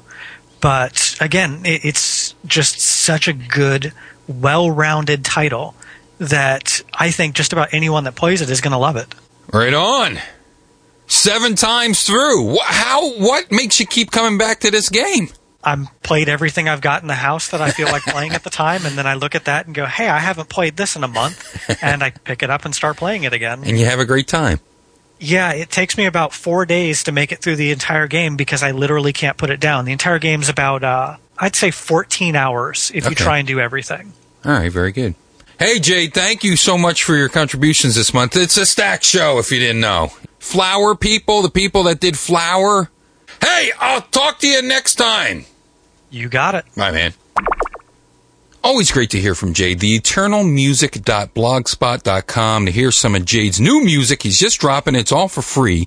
Go to TheEternalMusic.blogspot.com. Speaking of blogs, Stinky, we really haven't heard too much from you this episode outside from tinkering and putting out the flames.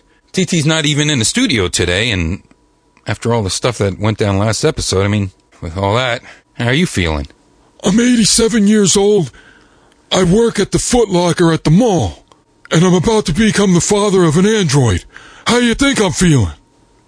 All right, well, chip her up there, bucko. Let's go across the sea. Let's get John on the line. And it's Scarthy, go! Johnny Capcom on the line. Hey, man, what's going on? Playing a lot of video games recently, and I understand that there's a movement, if that's the word, to get some bargain releases to the listeners this month, and my games this month are actually all bargains. Oh! Now, that's exactly what Jade did as well. He gave us all bargains, so I'm glad that you picked up on that theme and ran with it. Yeah, well, you can buy all the games that I'm recommended all together for about 21 euros, and there's 4 of them. But, holy mackerel! Very good. The first game is Stranglehold. And I was, of course, watching the video that Kinetic Card put together of Eric Alex and his review of Stranglehold, featuring yourself. Yep. And yeah, I really, really enjoyed it. I got this game for $6.99 in GameStop around here. Sure. So anyone else should be able to find it for similarly cheap prices. Eric Alex obviously put this game over perfectly. I'll just mention 1 or 2 things I like about it. First of all, the fact that you seem to be playing levels. You progress up and up and up. It has that kind of old school kind of Final Fight feel to it. Obviously, it's a 3D shooter or, action shooter. Sure. Really feels like that where you just move on and there's a boss and then there's another stage. And a lot of fun. Looks good. You gotta love that Unreal Engine. Yeah, I think graphically it might be a little bit of a step back to what people have gotten used to over the past year or so, but once you start getting into gameplay and the fluidity and the other elements, I think they certainly overcome what it might be lacking graphically. Well, I think Space Invaders 95 is a perfect game graphically, so I'm probably not, down with what the kids think. You're not at all into the Space Marine games, the newest Space Marine game to come out then, I guess. No. Okay, very good. Wouldn't be able to tell you which latest ones are. Was it Halo Modern Warfare? Yeah, I think Halo Modern Warfare just dropped. Some kid didn't like it very much. I think he was from the UK. He ended up punching a wall. Yeah, that didn't work out. But the other thing I like about it, for some reason, I just like the reference to Desperado, where you're dropping guitar cases full of guns. That's pretty cool. Gotcha. And one thing I have to say, guilty pleasure in games for me lately, shooting other men in the penis with the precision aim. There's just nothing funnier than watching someone grab their crotch and blood flies out of it. Or when you shoot them in the mouth and they just go holding. I don't know. It's a sick pleasure, but I do get a lot of fun out of it. They really put a lot of work into this game, and it's very satisfying. I think that's what we came to the conclusion of with Eric Alex. It's very satisfying. Yeah. And Wiggly, did you know that the song Stranglehold by Ted Nugent was at the end of Kinetic Card's video? I did know that, and that is actually a very acceptable song by Ted Nugent. Yeah, well, I didn't know that, and apparently half the world didn't, so hopefully more people know now. Very good. But Tell the world. Spread the gospel of the Nuge. yeah, or not at all. You know, I mean, Wango Tango's high energy rock and roll, but that should be about it. Anyway, the next game was Phoenix Wright, Trials and Tribulations. Okay. And this cost me €10, and it is excellent. And this is for the Nintendo DS or for the Wii, or what is this for? It's for the Nintendo DS. Okay. I think it's the third in the Phoenix Wright series of games, but it's only the second I've played, mainly because I couldn't find Injustice for All, the second part. Essentially what these games are logic puzzles, where you have to kind of use Occam's razor, basically, to get to the point of why a certain crime was committed, and then you have to defend your eccentric client, I guess the word is. Right on. They just Capcom, when they put this game together, they just really went all out and made it the weirdest possible lawyer game there is, which is the only way to go. Because I mean, if you've ever sat in a courtroom and watched lawyers do their business, it's not exciting. Sure. The art style, excellent. The humor is really good. The storytelling is a bit weird because I mean, there's certain psychic elements to it. The characters themselves are really entertaining. Like a young Phoenix Wright in the first case, he's this kind of love-struck idiot, and then in the next case it's present time and he's, you know, the up-and-coming young lawyer, and then there's this guy who drinks coffee all the time. In a game where you have to make sense of things, there's not a lot of sense to be made. But I think it's that unbalance that kind of makes it special. And it's a really fun game. I mean, have you played these yourself? I want to. I'm ready to. I just haven't sat down and delved in. It's one of these games where I think I will be obsessed with it, and I don't want to have to yell, "I object!" when I'm, you know, people are trying to take a poo next to me in the stall or something. Well, that's kind of half the fun, really. You know, when you're on a bus in the middle of Wales. Yes. And let me hear how that comes out over there. You know, you're traveling down the valleys, and then, you know, you just shout, and some old person, like, gets frightened. Let me hear you in the canyon when you do that. Go ahead. Oh, me right now? Yeah. Objection! Perfect. That was not worth the time it took for me to set up that effect. Okay. Okay. Was it too loud? I think it blew my ears off. Okay. Do you want me to try it again? No. Okay. It just wasn't the payoff I was hoping for. Nothing on you. Okay. I'll move on to the next game, which was another bargain at €5, I think I got it for. That's Virtua Fighter 5. Virtua Fighter 5. Now, what did you get this for? The Xbox 360. Okay, very good, very good. And how much? Only €5? Yeah. Wowee! Which is about $6, I think, at this point. Sure. Now is Virtua Fighter 6 probably on the horizon? Is that what is happening here? Or you think it's just surplus? I just think that the Virtua Fighter series isn't very popular in Ireland. Yeah. So, you know, you can get these things for cheap, you know. And also in that same vein, of course, now the Street Fighter 4, of course, has seen a significant price drop as well, because we're going to get that Street Fighter 4 Super HD Turbo Edition thing that's going to be an actual game you go out and buy and not DLC, which some people are up in arms about. But once again, it's your chance to get on that if you hadn't got on it. So what do you like about Virtua Fighter? Because I love this series. I talked about Virtua Fighter 3 on an earlier episode, and essentially these games, I don't know how they manage it. They manage to be the same exact style of game every time, but they manage to update it ever so slightly to make it way better and make the one before it just seem redundant. The graphics obviously are marginally improved. The fight mechanics are a little bit tighter. I don't know how that could have happened. And the visuals and the audio in general have been taken up a notch. My favorite character to use is Wolf Hawkfield. He's the pro wrestler. Sure, yeah. A lot of great wrestlers on there. Yeah, Jeffrey is kind of a wrestler, and then there's this luchador guy. There's actually two new characters, and I couldn't remember their names, so I have written down here Lucha Guy and Monkey Girl. Yes, that's exactly what they're called. Yeah, they're really good, though. Yep. I mean, the mask effects on Lucha Guy, sorry, I can't remember his name. I think his name is Lucha Guy. But the mask effects are really nice. The voice of Wolf Hawkfield has always been a bone to pick for me, because he always sounds like an idiot. Yeah. Virtua Fighter 3, I mean, he does he just goes, whenever he wins, he goes, I'll praise you for your strength. He sounds like an idiot. This time around, he sounds like a badass, and that's the way he should be. Right. You could play this game for years. The depth of moves in this game is unbelievable. With Wolf alone, I am easily after learning over 100. Just breaking out the Burning Hammer and different stuff like that. Mm-hmm. Just fantastic. And I mean, once you've mastered one character, you've 20 more to go after. You could play for years, literally, until a slightly better version comes along. You think it might be too intimidating for some people, or what do you think? Do you think it's too real? Like, I know that in Japan they loved the Virtua Fighter series. They weren't so crazy about Tekken as opposed to Virtua Fighter, because they thought, Virtua Fighter is more a realistic combat type of game, whereas Tekken was over the top. Well, I think different strokes, Yeah. Yes, the thing I like about Virtua Fighter is whenever I'm playing Virtua Fighter, I don't have to worry about some chump who's never played the game coming up and bashing the buttons and beating me. Yeah. You know what I mean? I will kick the crap out of any new player, and rightfully so, because you should have to learn the dictionary of moves out there, Mm-hmm.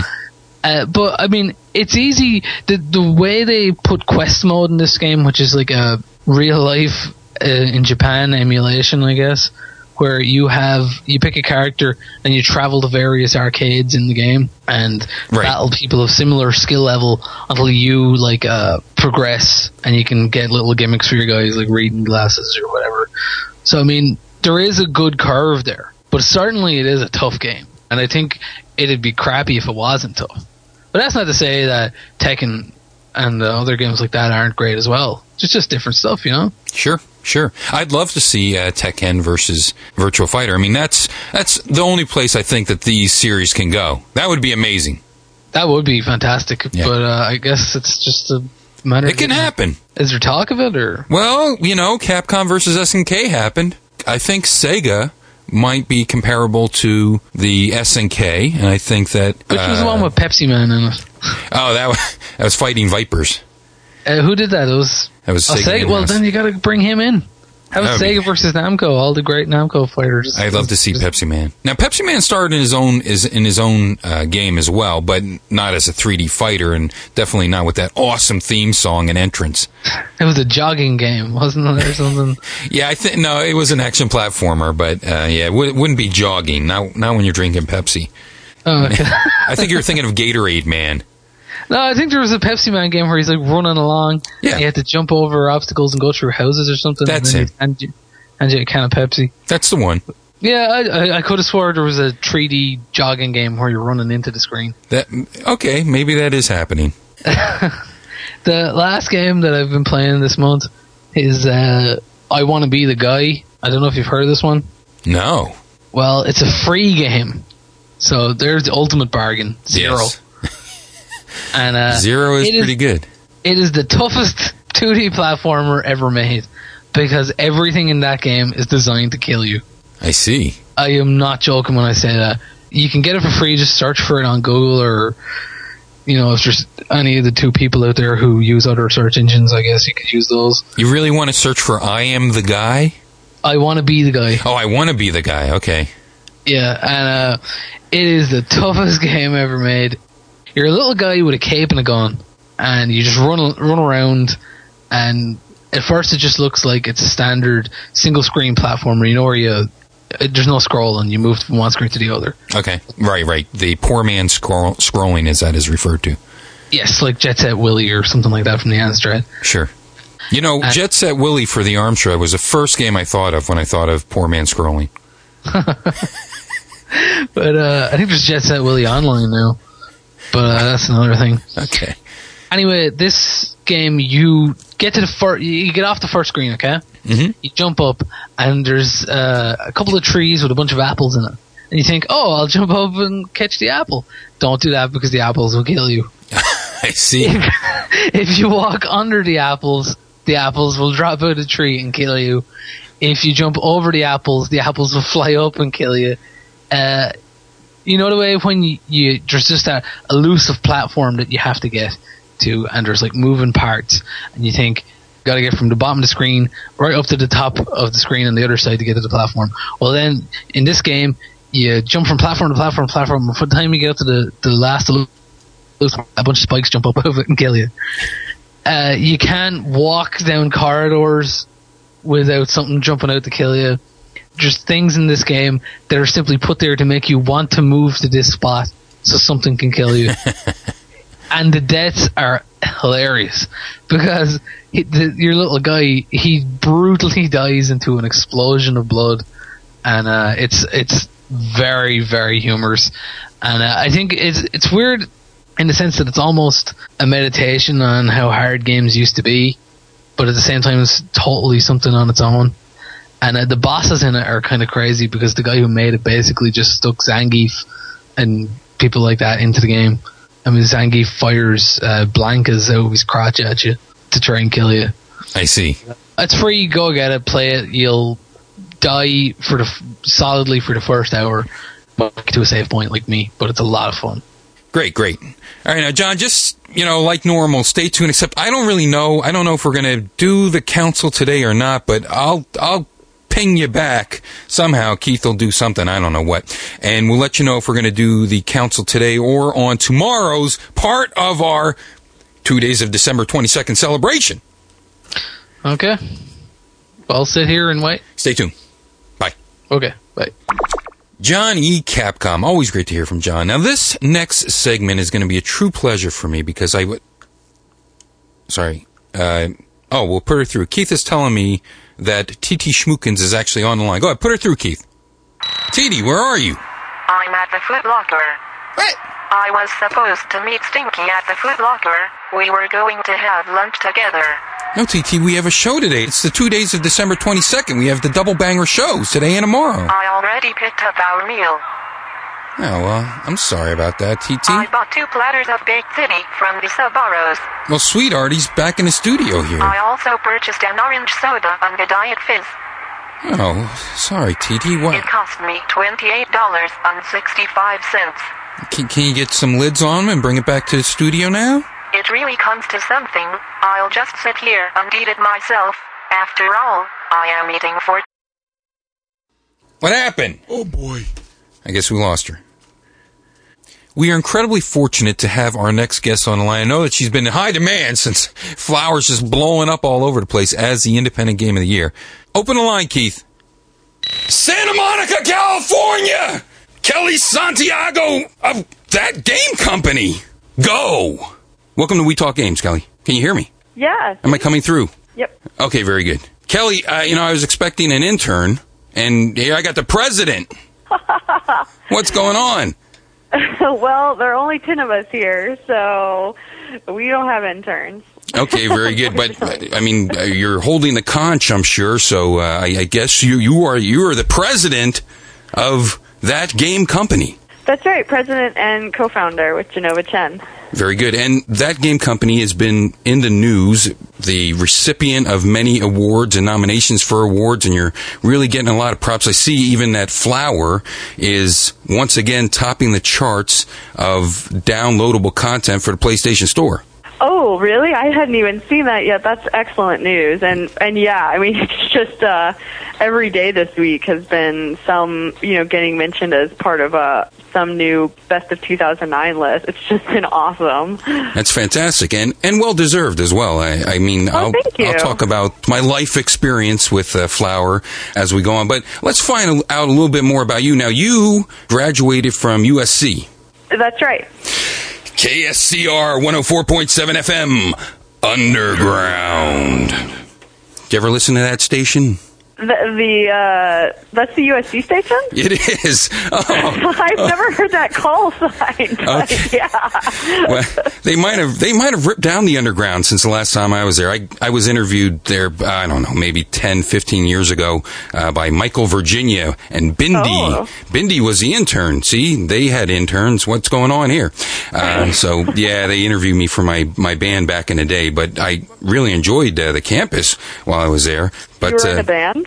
I still am doing that. I'm still doing the music, the trapdoor, and awesome. Yeah, do a lot of different things. Now, you graduated with a master's of the It's a Master's of Fine Arts in Interactive Media, and that was at the School of Cinematic Arts. Oh, okay, very good. Yep. That's where Genova and I met, and a couple other people, actually, who are also here at that game company. But he and I were in the same class of... The master's program is really small. There were 9 people in our class. So we worked on projects before, but then it was the Student Game Cloud, which is what... During the course of that project is where we really found kindred spirits in each other and sort of the kind of games we wanted to make and put out in the world. Sure. Yeah, and you say it was a small class. Fine Arts in Interactive Media, that sounds like it hasn't probably been around for very long. Right. Well, we were the second incoming class when we started in 2003. Okay. We were the second graduating class as well. So it was very new. We used to joke that our main hub of our program was upstairs in the building, the Zemeckis Center, and we would joke that, no one knew what the heck we were doing upstairs. Sure. Yeah, that's amazing. But that changed really rapidly. I mean, I think they had excellent timing with when they started that program, because it was just really the next 5 years where we saw, now there are a number of game design programs and interactive media programs around the world. Sure, and I guess with the inundation of all the outlets now for smaller companies or even independent game designers, it's just amazing that the little companies can compete and deliver as much enjoyment, as much satisfaction, as much of a video gaming experience, whatever that now entails, as the big companies that have been around since the inception of video games. Oh, yeah, and I think that definitely the growth in digital distribution forums has absolutely accelerated the growth of the programs and the number of people who are now interested in getting into game design, because they really see a lot of opportunities to make their own kind of games and then get people to play them. I mean, even just putting them up for free on your website. Mm-hmm. Yeah, definitely. It's really cool, and it's bringing a lot of people who before probably would have never been able to get their own game design out there to do that. You were talking about you had Jason Rohrer on your show. Mm-hmm. I think that's a perfect example of someone who I absolutely adore his video games, but in previous business models, there's probably no way I would have ever had access to them before. Exactly. Yeah, tell us about Cloud, the orchestration, the immersion. What leads into making Cloud? Now, you said it was part of a project, so Can we know a little bit more about this? Yes, there's the Game Innovation Lab at USC. When we were in our second year of the program, they offered a grant for a student team to build a game that only requirement for it was that it had to be innovative. And as I said, the Interactive Media program was in the School of Cinematic Arts, so it wasn't in the computer science program. So we had a wide range of talents on the team. And so we thought, what can we do? Because we can't innovate technologically. So we sort of examine how we could innovate on content. And it was actually right around a time when, what was that? I think Grand Theft Auto San Andreas had just come out. So there's another surge in the media that happens sort of every time a really violent video game comes out that sort of just bans the entire medium as a whole, that video games as a whole are awful, that they're teaching our children to kill, all these terrible things. And we thought, well, could we make a game that really proves that you can express something different in a game, and on top of that shows that people would be really interested in this kind of game, which we really didn't know at the time, if people would be sort of interested in it or have fun playing a game that was kind of different from all of that. Yeah. And so Genoa had been thinking for a while about a mechanic of affecting a world through the weather systems, and then simultaneously to that, we're trying to think of content that would evoke a different emotion, and we came upon this feeling of remembering what it was like to be a kid, looking at the clouds and daydreaming, and if we could create a game that evoked that emotion. And that's where it led to the final game of Cloud, which is still up on the internet at thatcloudgame.com, and in it, you play as a boy who's trapped in a hospital who daydreams he can fly through the clouds. And so you grab clouds and move them around, and you can write with them, and then you can create rainstorms with dark clouds. Then we put it out into the world sort of as part of submitting to a number of independent game festivals. And it just really took off in this completely viral way, of course, because we're students, so we didn't have any way to market the thing. Sure. It was just really unbelievable how it spread around the world and all the different kinds of people we had responding to it, and just really genuine response of praise towards the game. And that's really what took Genova and I to the next step, which is to say, hey, people really do respond positively to this kind of stuff. Maybe we could actually keep doing this and make a living doing this. And then what was next? Flow? So Flow was actually Genova's thesis project. We all had to do an individual thesis project and a contribution to the medium. I actually did this motion capture control system for cloud, so you could fly with your body. Oh, right. I saw that. Controlling the game. And Genova's thesis was on applying Mihaly Csikszentmihalyi's flow theory, or the theory of how people get into the zone or get into having fun, applying that to video games. And what he came to was that if through the core mechanics of the game you allow the player to determine their own experience, if they want a hardcore experience, if they want a casual experience, then that allows your game to sort of appeal to a wider range of people. Somewhat ironically, this is completely what is happening in Grand Theft Auto, where through driving you can create a hardcore experience by ranking up your star level really high, or you can go on the missions, or you can just be really casual and just run around and bump into people and hear what they say and stuff like that. So Flow was just this Flash game that was a really, really simple implementation of that. And again, it was just got a huge response from his website. And when we were approached by Sony, sort of in our talks about doing a game for the PlayStation Network, we were originally approached about cloud, but we just realized it would be too much for a new team. I mean, none of us had development experience before. So we decided to take the more simpler game, Flow, and put it on the PlayStation 3, which turned out to be a good decision because it was not so simple.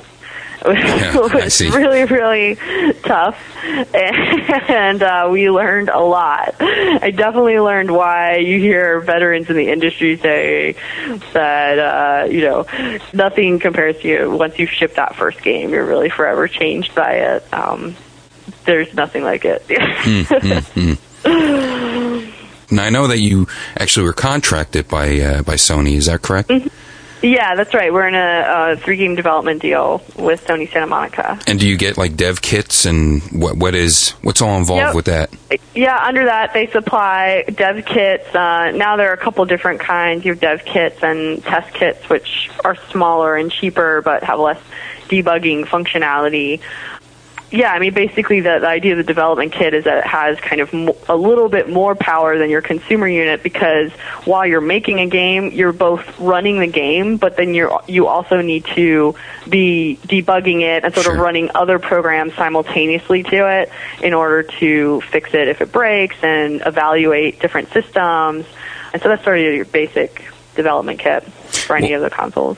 Well, to go from Flow, which was basically 2D, and then go into Flower, you really seem to have gotten a hold of what the PlayStation was capable of, and utilizing some of that, internal power there, the built-in algorithms, the things that you can take a hold of and manipulate. That's already embedded in the power of that processor and the cores and things like that.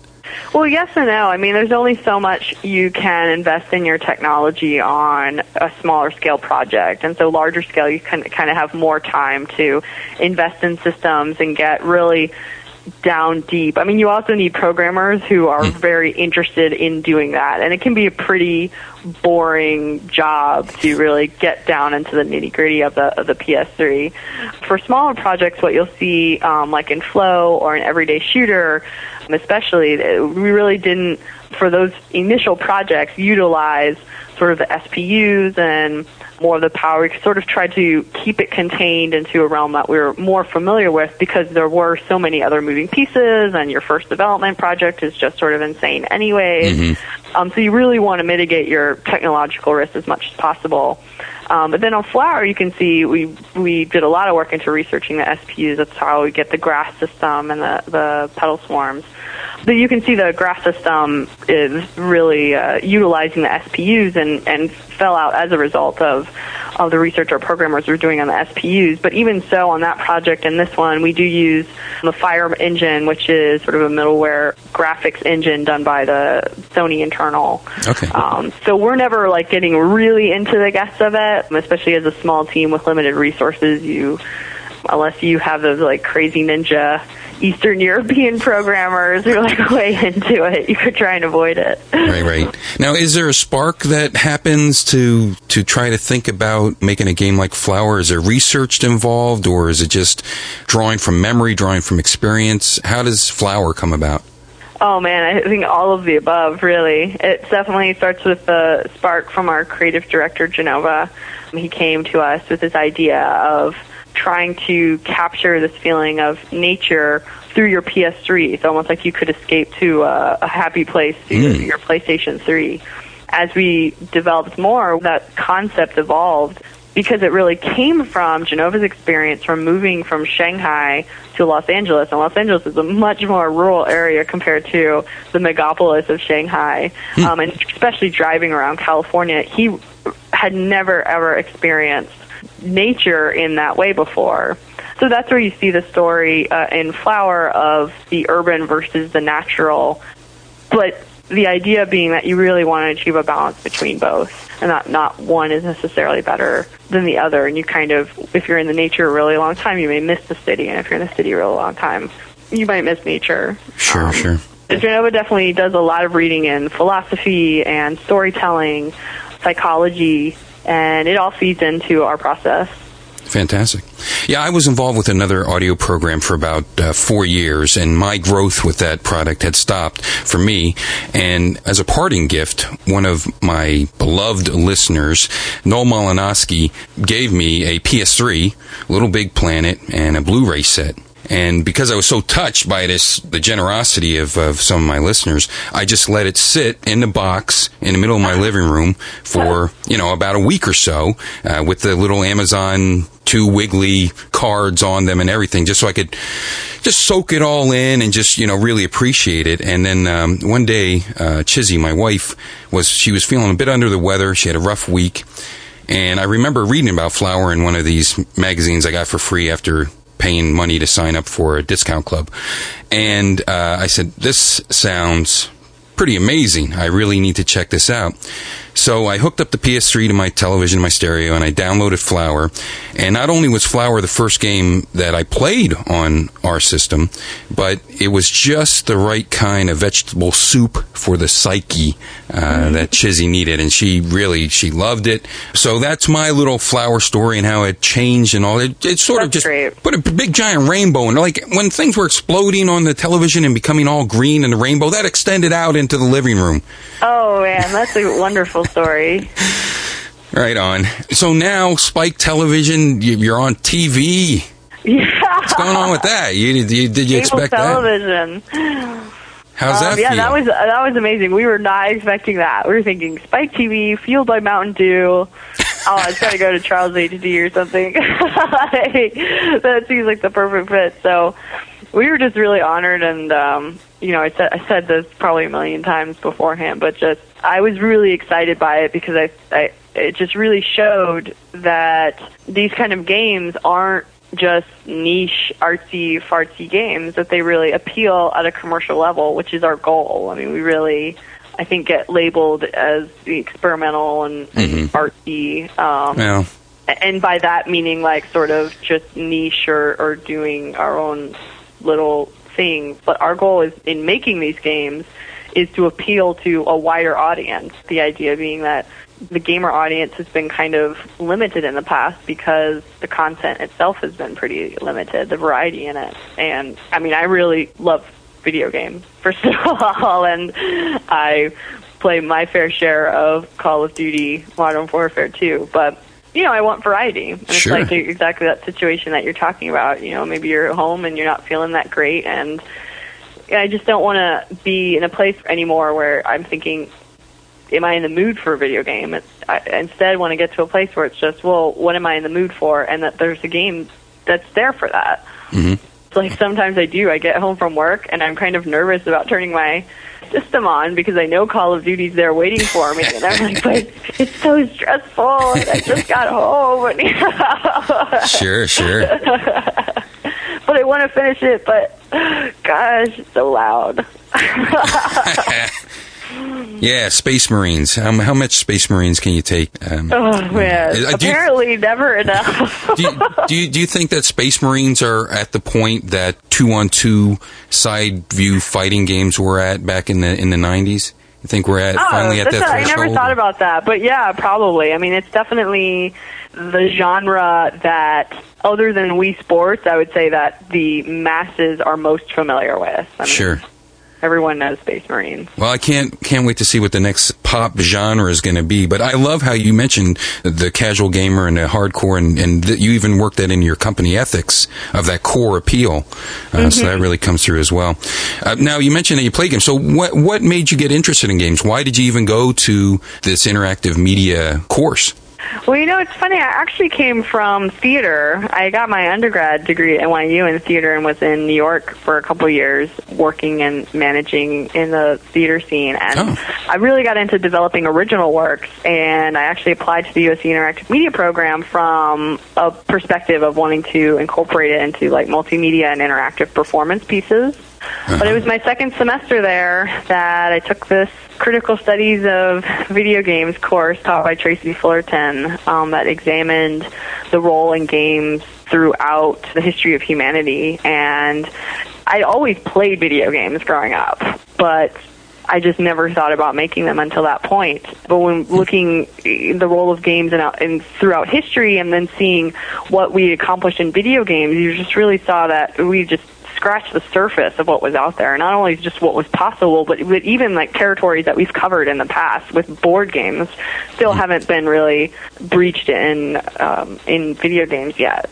And it was just really exciting, and it was just that same drive that pulled me towards doing original works in theater just really excited me in doing games, and this sort of untapped potential and the lack of rules and structure. I mean, there's just really, it's kind of a Wild West in a lot of ways, and it's slowly getting more formalized, but really even still there's still sort of an anything goes attitude. No one really knows what's the right way to make a game yet. So It's really exciting. Yeah. Were you a fan of like Antonin Artaud or the Surrealists or any type of that influence? Oh, yeah. Actually, I ran a game club group at USC, and we did a Surrealist Games event, which was just one of our more popular ones. It was a lot of fun. So we played some of the games that those guys used to play to free their minds. Wow. That was just a stab in the dark, just considering that you came from a more theatrical background and then the arts brought into there, and that's great. What's next to put the audience in action? Anything you can talk about, or anything on the horizon? I can't talk about it. We are doing I can say we were doing our third game for PlayStation Network, but that's about it. Otherwise, Sure, I understand. Well, Kelly, thank you so much for joining us. It's great to hear from you and taking time out for the little guys when you're up there with the G4s and the spikes and the things like that. So, no way. We're the little guys, and it's just really I mean, it sounds so cheesy, but our fans are really the heroes and the big guys, because they're the ones that get us access to those sorts of places and sort of get the word out there, and in a way that can't be ignored. And they're just awesome. Yeah, it's a big circle, and it's nice when it's a friendly community, and there's plenty of good stuff in the gaming community, no doubt about that.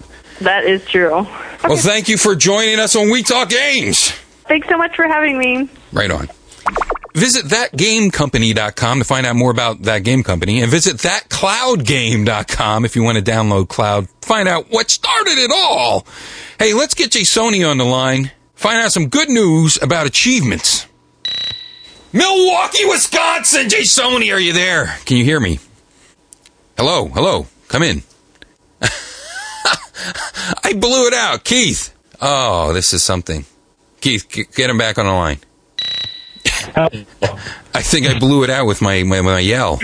That was awesome. As soon as you said that, like the whole thing just freaked out. And and completely kicked me off. So that's the same thing that happened to Kelly Santiago. Here, let's try it this way. Go. What's going on, Jasonia? Not much, Wiggly. How are you today? I'm doing great. It's a great show. Super stacked for the holidays. Holiday stacked, as they call it. Holiday stacked. Good to hear.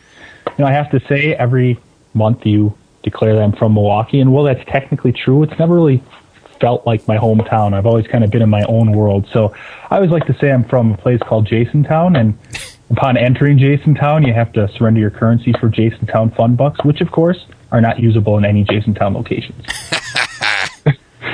Just want to put that in there, because it always sounds weird to be from Milwaukee. I'm not used to it. But anyway, I'm rambling. Where did you come from originally? Well, I've never lived anywhere except for this area. Oh. Just smaller towns from the area. So actually hearing Milwaukee makes me feel all grown up and big time now, I guess. The big town of Milwaukee, of course. So are we still talking points this episode? The whatever these called, achievements and whatnot? We are talking achievements. I have a holiday gift for you, I suppose. Not only do I have 3 games plus 1 bargain game, but I did some research and I have some points to speak about on trophies as well. Oh, great. Cool. So I thought I would throw that in there and add more to the presentation. As long as it's not pain, to get trophies in pain, I'm all good with that. No, it's the same 3 games I'm going to cover, and I just basically made sure that the trophies and the achievements matched up and looked at how they differed and can speak to those points, I suppose. Fantastic. Hit me. All right, game number 1, Left 4 Dead 2. Zombieland the game, Dead Rising 2, Friends of Mineral Town, whatever you want to call it. Popular game, came out a couple weeks ago.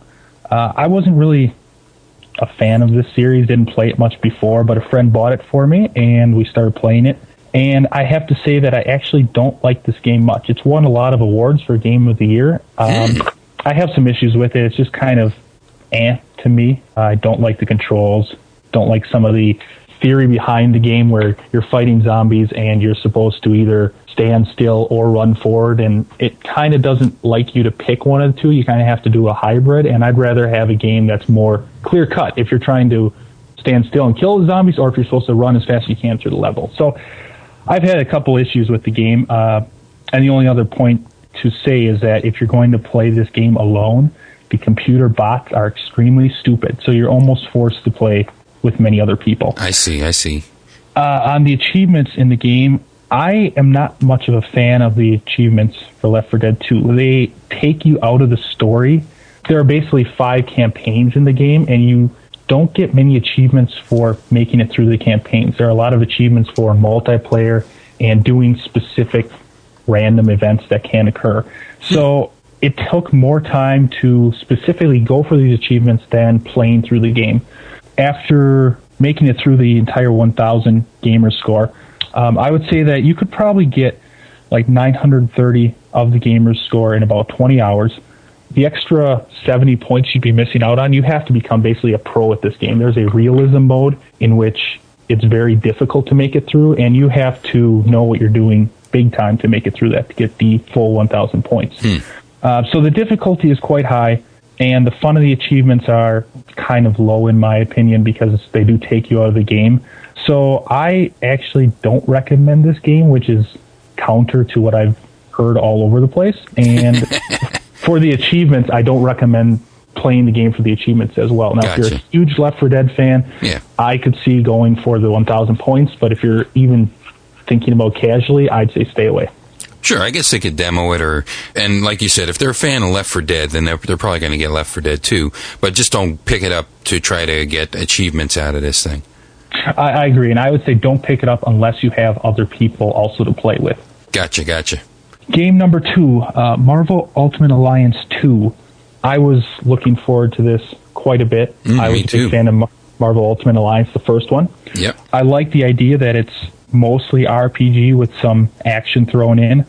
I have to say that Marvel Ultimate Alliance 2 didn't really live up to the first one. They seem to cut a lot of corners in that a lot of the superhero powers don't feel that different through gameplay.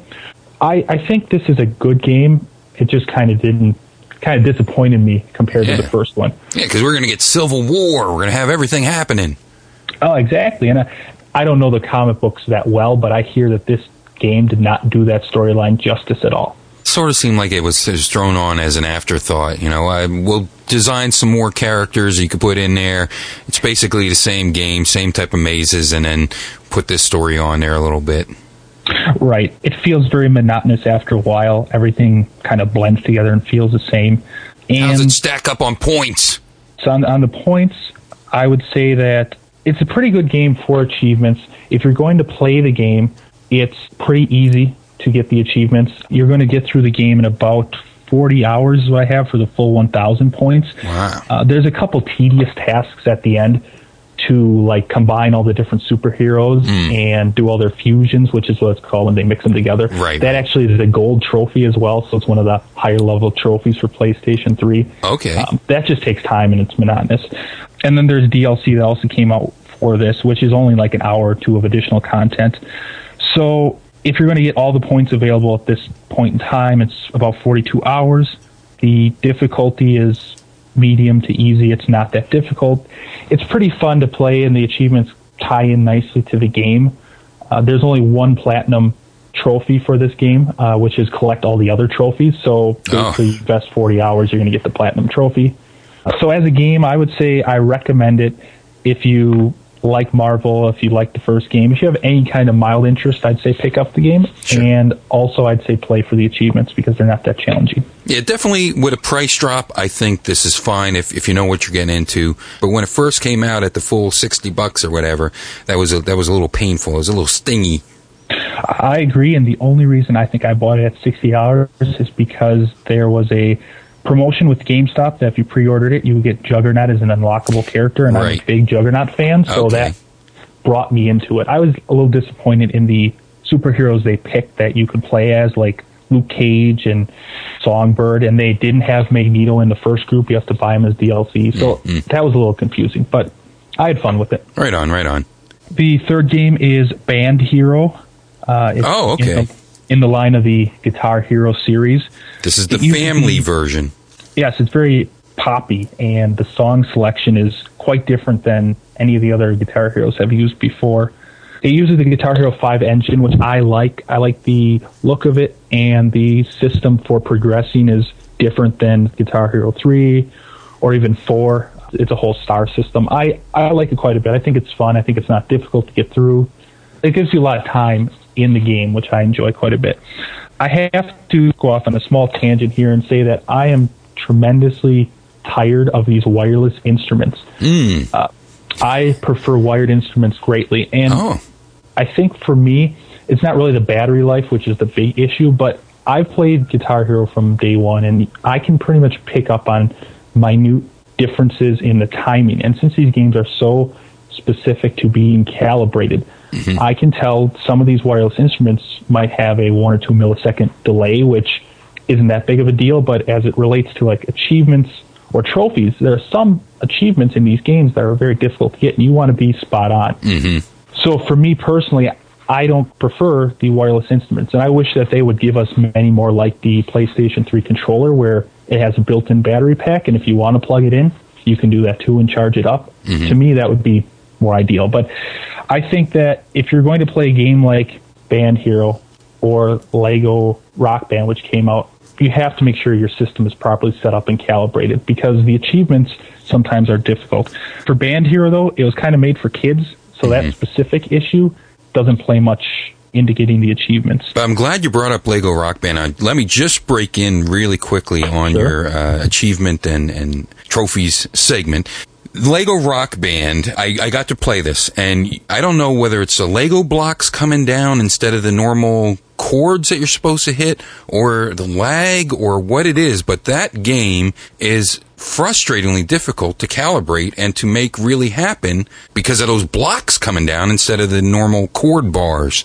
I agree 100%. Now, seeing some characters as Lego characters is kind of amusing, but the only reason I can recommend this at all is because never in a billion years of my life would I have ever expected to see a shirtless Iggy Pop as a Lego character on a music game. I almost pooped.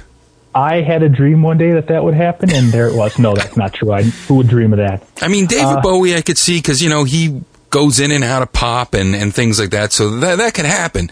But right. Iggy Pop, shirtless, as a little Lego character, just totally floored me. So that's the only enjoyment I derive from that game. I don't know what it is. I might have to spend like a weekend trying to calibrate and recalibrate to figure out when I'm supposed to strum and press when those blocks are coming down. Right. I bought that game the same day I bought Band Hero, and I agree that the look of it shocks your eyes, I think, if you're used to the regular Rock Band. I'm fortunate enough to have TVs that basically have no calibration changes needed, so I didn't have to change them. But you're right, it really takes some time to get that calibrated and looking right. I actually was going to speak about Lego Rock Band, I think, in a future episode, so maybe I'll save my comments for then. But I agree, the Iggy Pop, very different to see. I don't know how else to put it. Very different. Yeah. So back to Band Hero, the achievements are extremely easy to get. If you like these music games at all, you shouldn't have any problem getting 1,000 gamer score. There are, I would say, no difficult achievements. None of them really rely upon you playing that well. There's a couple glitchy achievements that you have to play online and have to play like 25 matches against people, which I believe I may be the only person in the world who bought this game because there's no online community whatsoever, at least for Xbox. So to get the 1,000 gamer score, it's 10 to 15 hours. This game also has a platinum trophy that requires you to get all the other trophies. So once again, that's like 10 to 15 hours of play. It's not that long of a game. Very easy to get, and the achievements are basically playing through the game, which is easy enough, and it makes them somewhat fun, but things like online that they force you to play against people, I don't care for that as much. Yeah. So if you like music games, I would say this is a fine pickup. The tracks and the songs are not that fun to me because I'm not that much into pop music, but it does let you play any of the other ones that you've purchased over time for this platform. So that made it fun, and I like the look of it. So I recommend the game if you have any interest in pop songs or these music games. And if you're going to pick up the game, the achievements are easy, and if you just want an easy 1,000 points, you might even want to pick up this game. Now, Jasonia, could you earn achievements off those music purchases that you had made in the past? Yes, for select parts of the game where it lets you pick your own music or pick random music, it'll give you those options, and then you can use those in the game. Very good, very good. Now, what do you got for our Bargain Hunters Holiday Special stocking stuffer after stockings buffer? Unfortunately, I don't believe this game has any stockings in it, which would have made it 10 times better. I stuck with the Lego theme and thought about some of the previous Lego games I played, and I thought the perfect game for a bargain right now would be the first Lego Indiana Jones game. Okay. There was just a price drop on it if you're going to buy it used, and I think the new one still comes in close to $15, under $20 for sure, but you buy it used, it's like $10, I think. I liked Lego Indiana Jones. I've played Indiana Jones, I've played the Batman, I've played the Star Wars, and I would say that Star Wars was the best. Indiana Jones was in the middle of the group, and the Batman one, to me, wasn't as fun.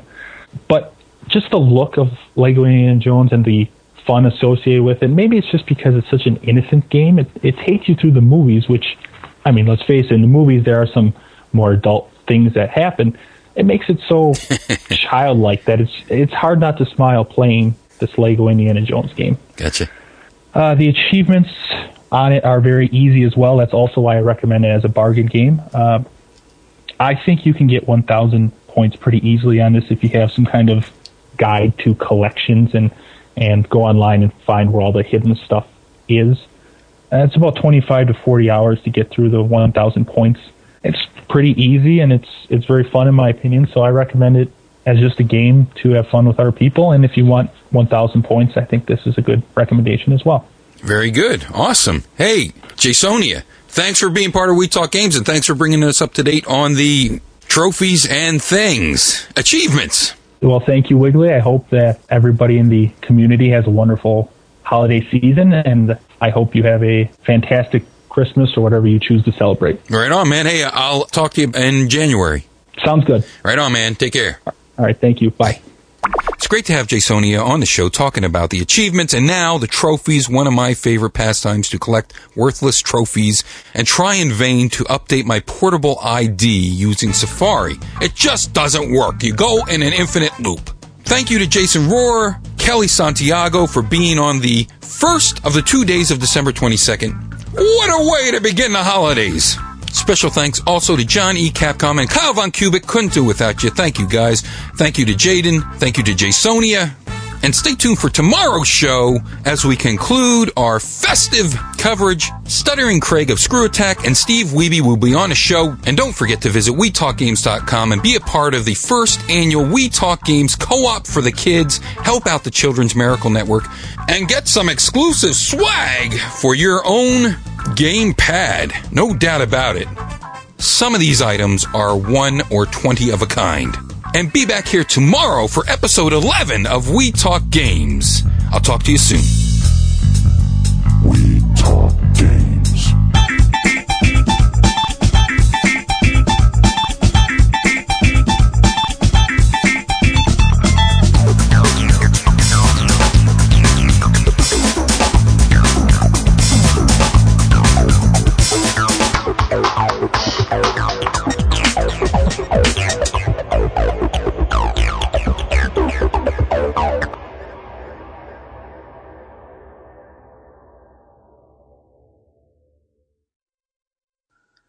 Still here. Keith or Kyle, anyone there? Wiggly? No? Oh, okay. I'm here. I can't tell if it's the morning or night, but it's cold, and the window won't close. But I'll just stay here. I got. Sorry. Oh. Nobody. Standing by. I got an anecdote about Sunset Riders ready to go. And, well, I think I might just put my head down on my arms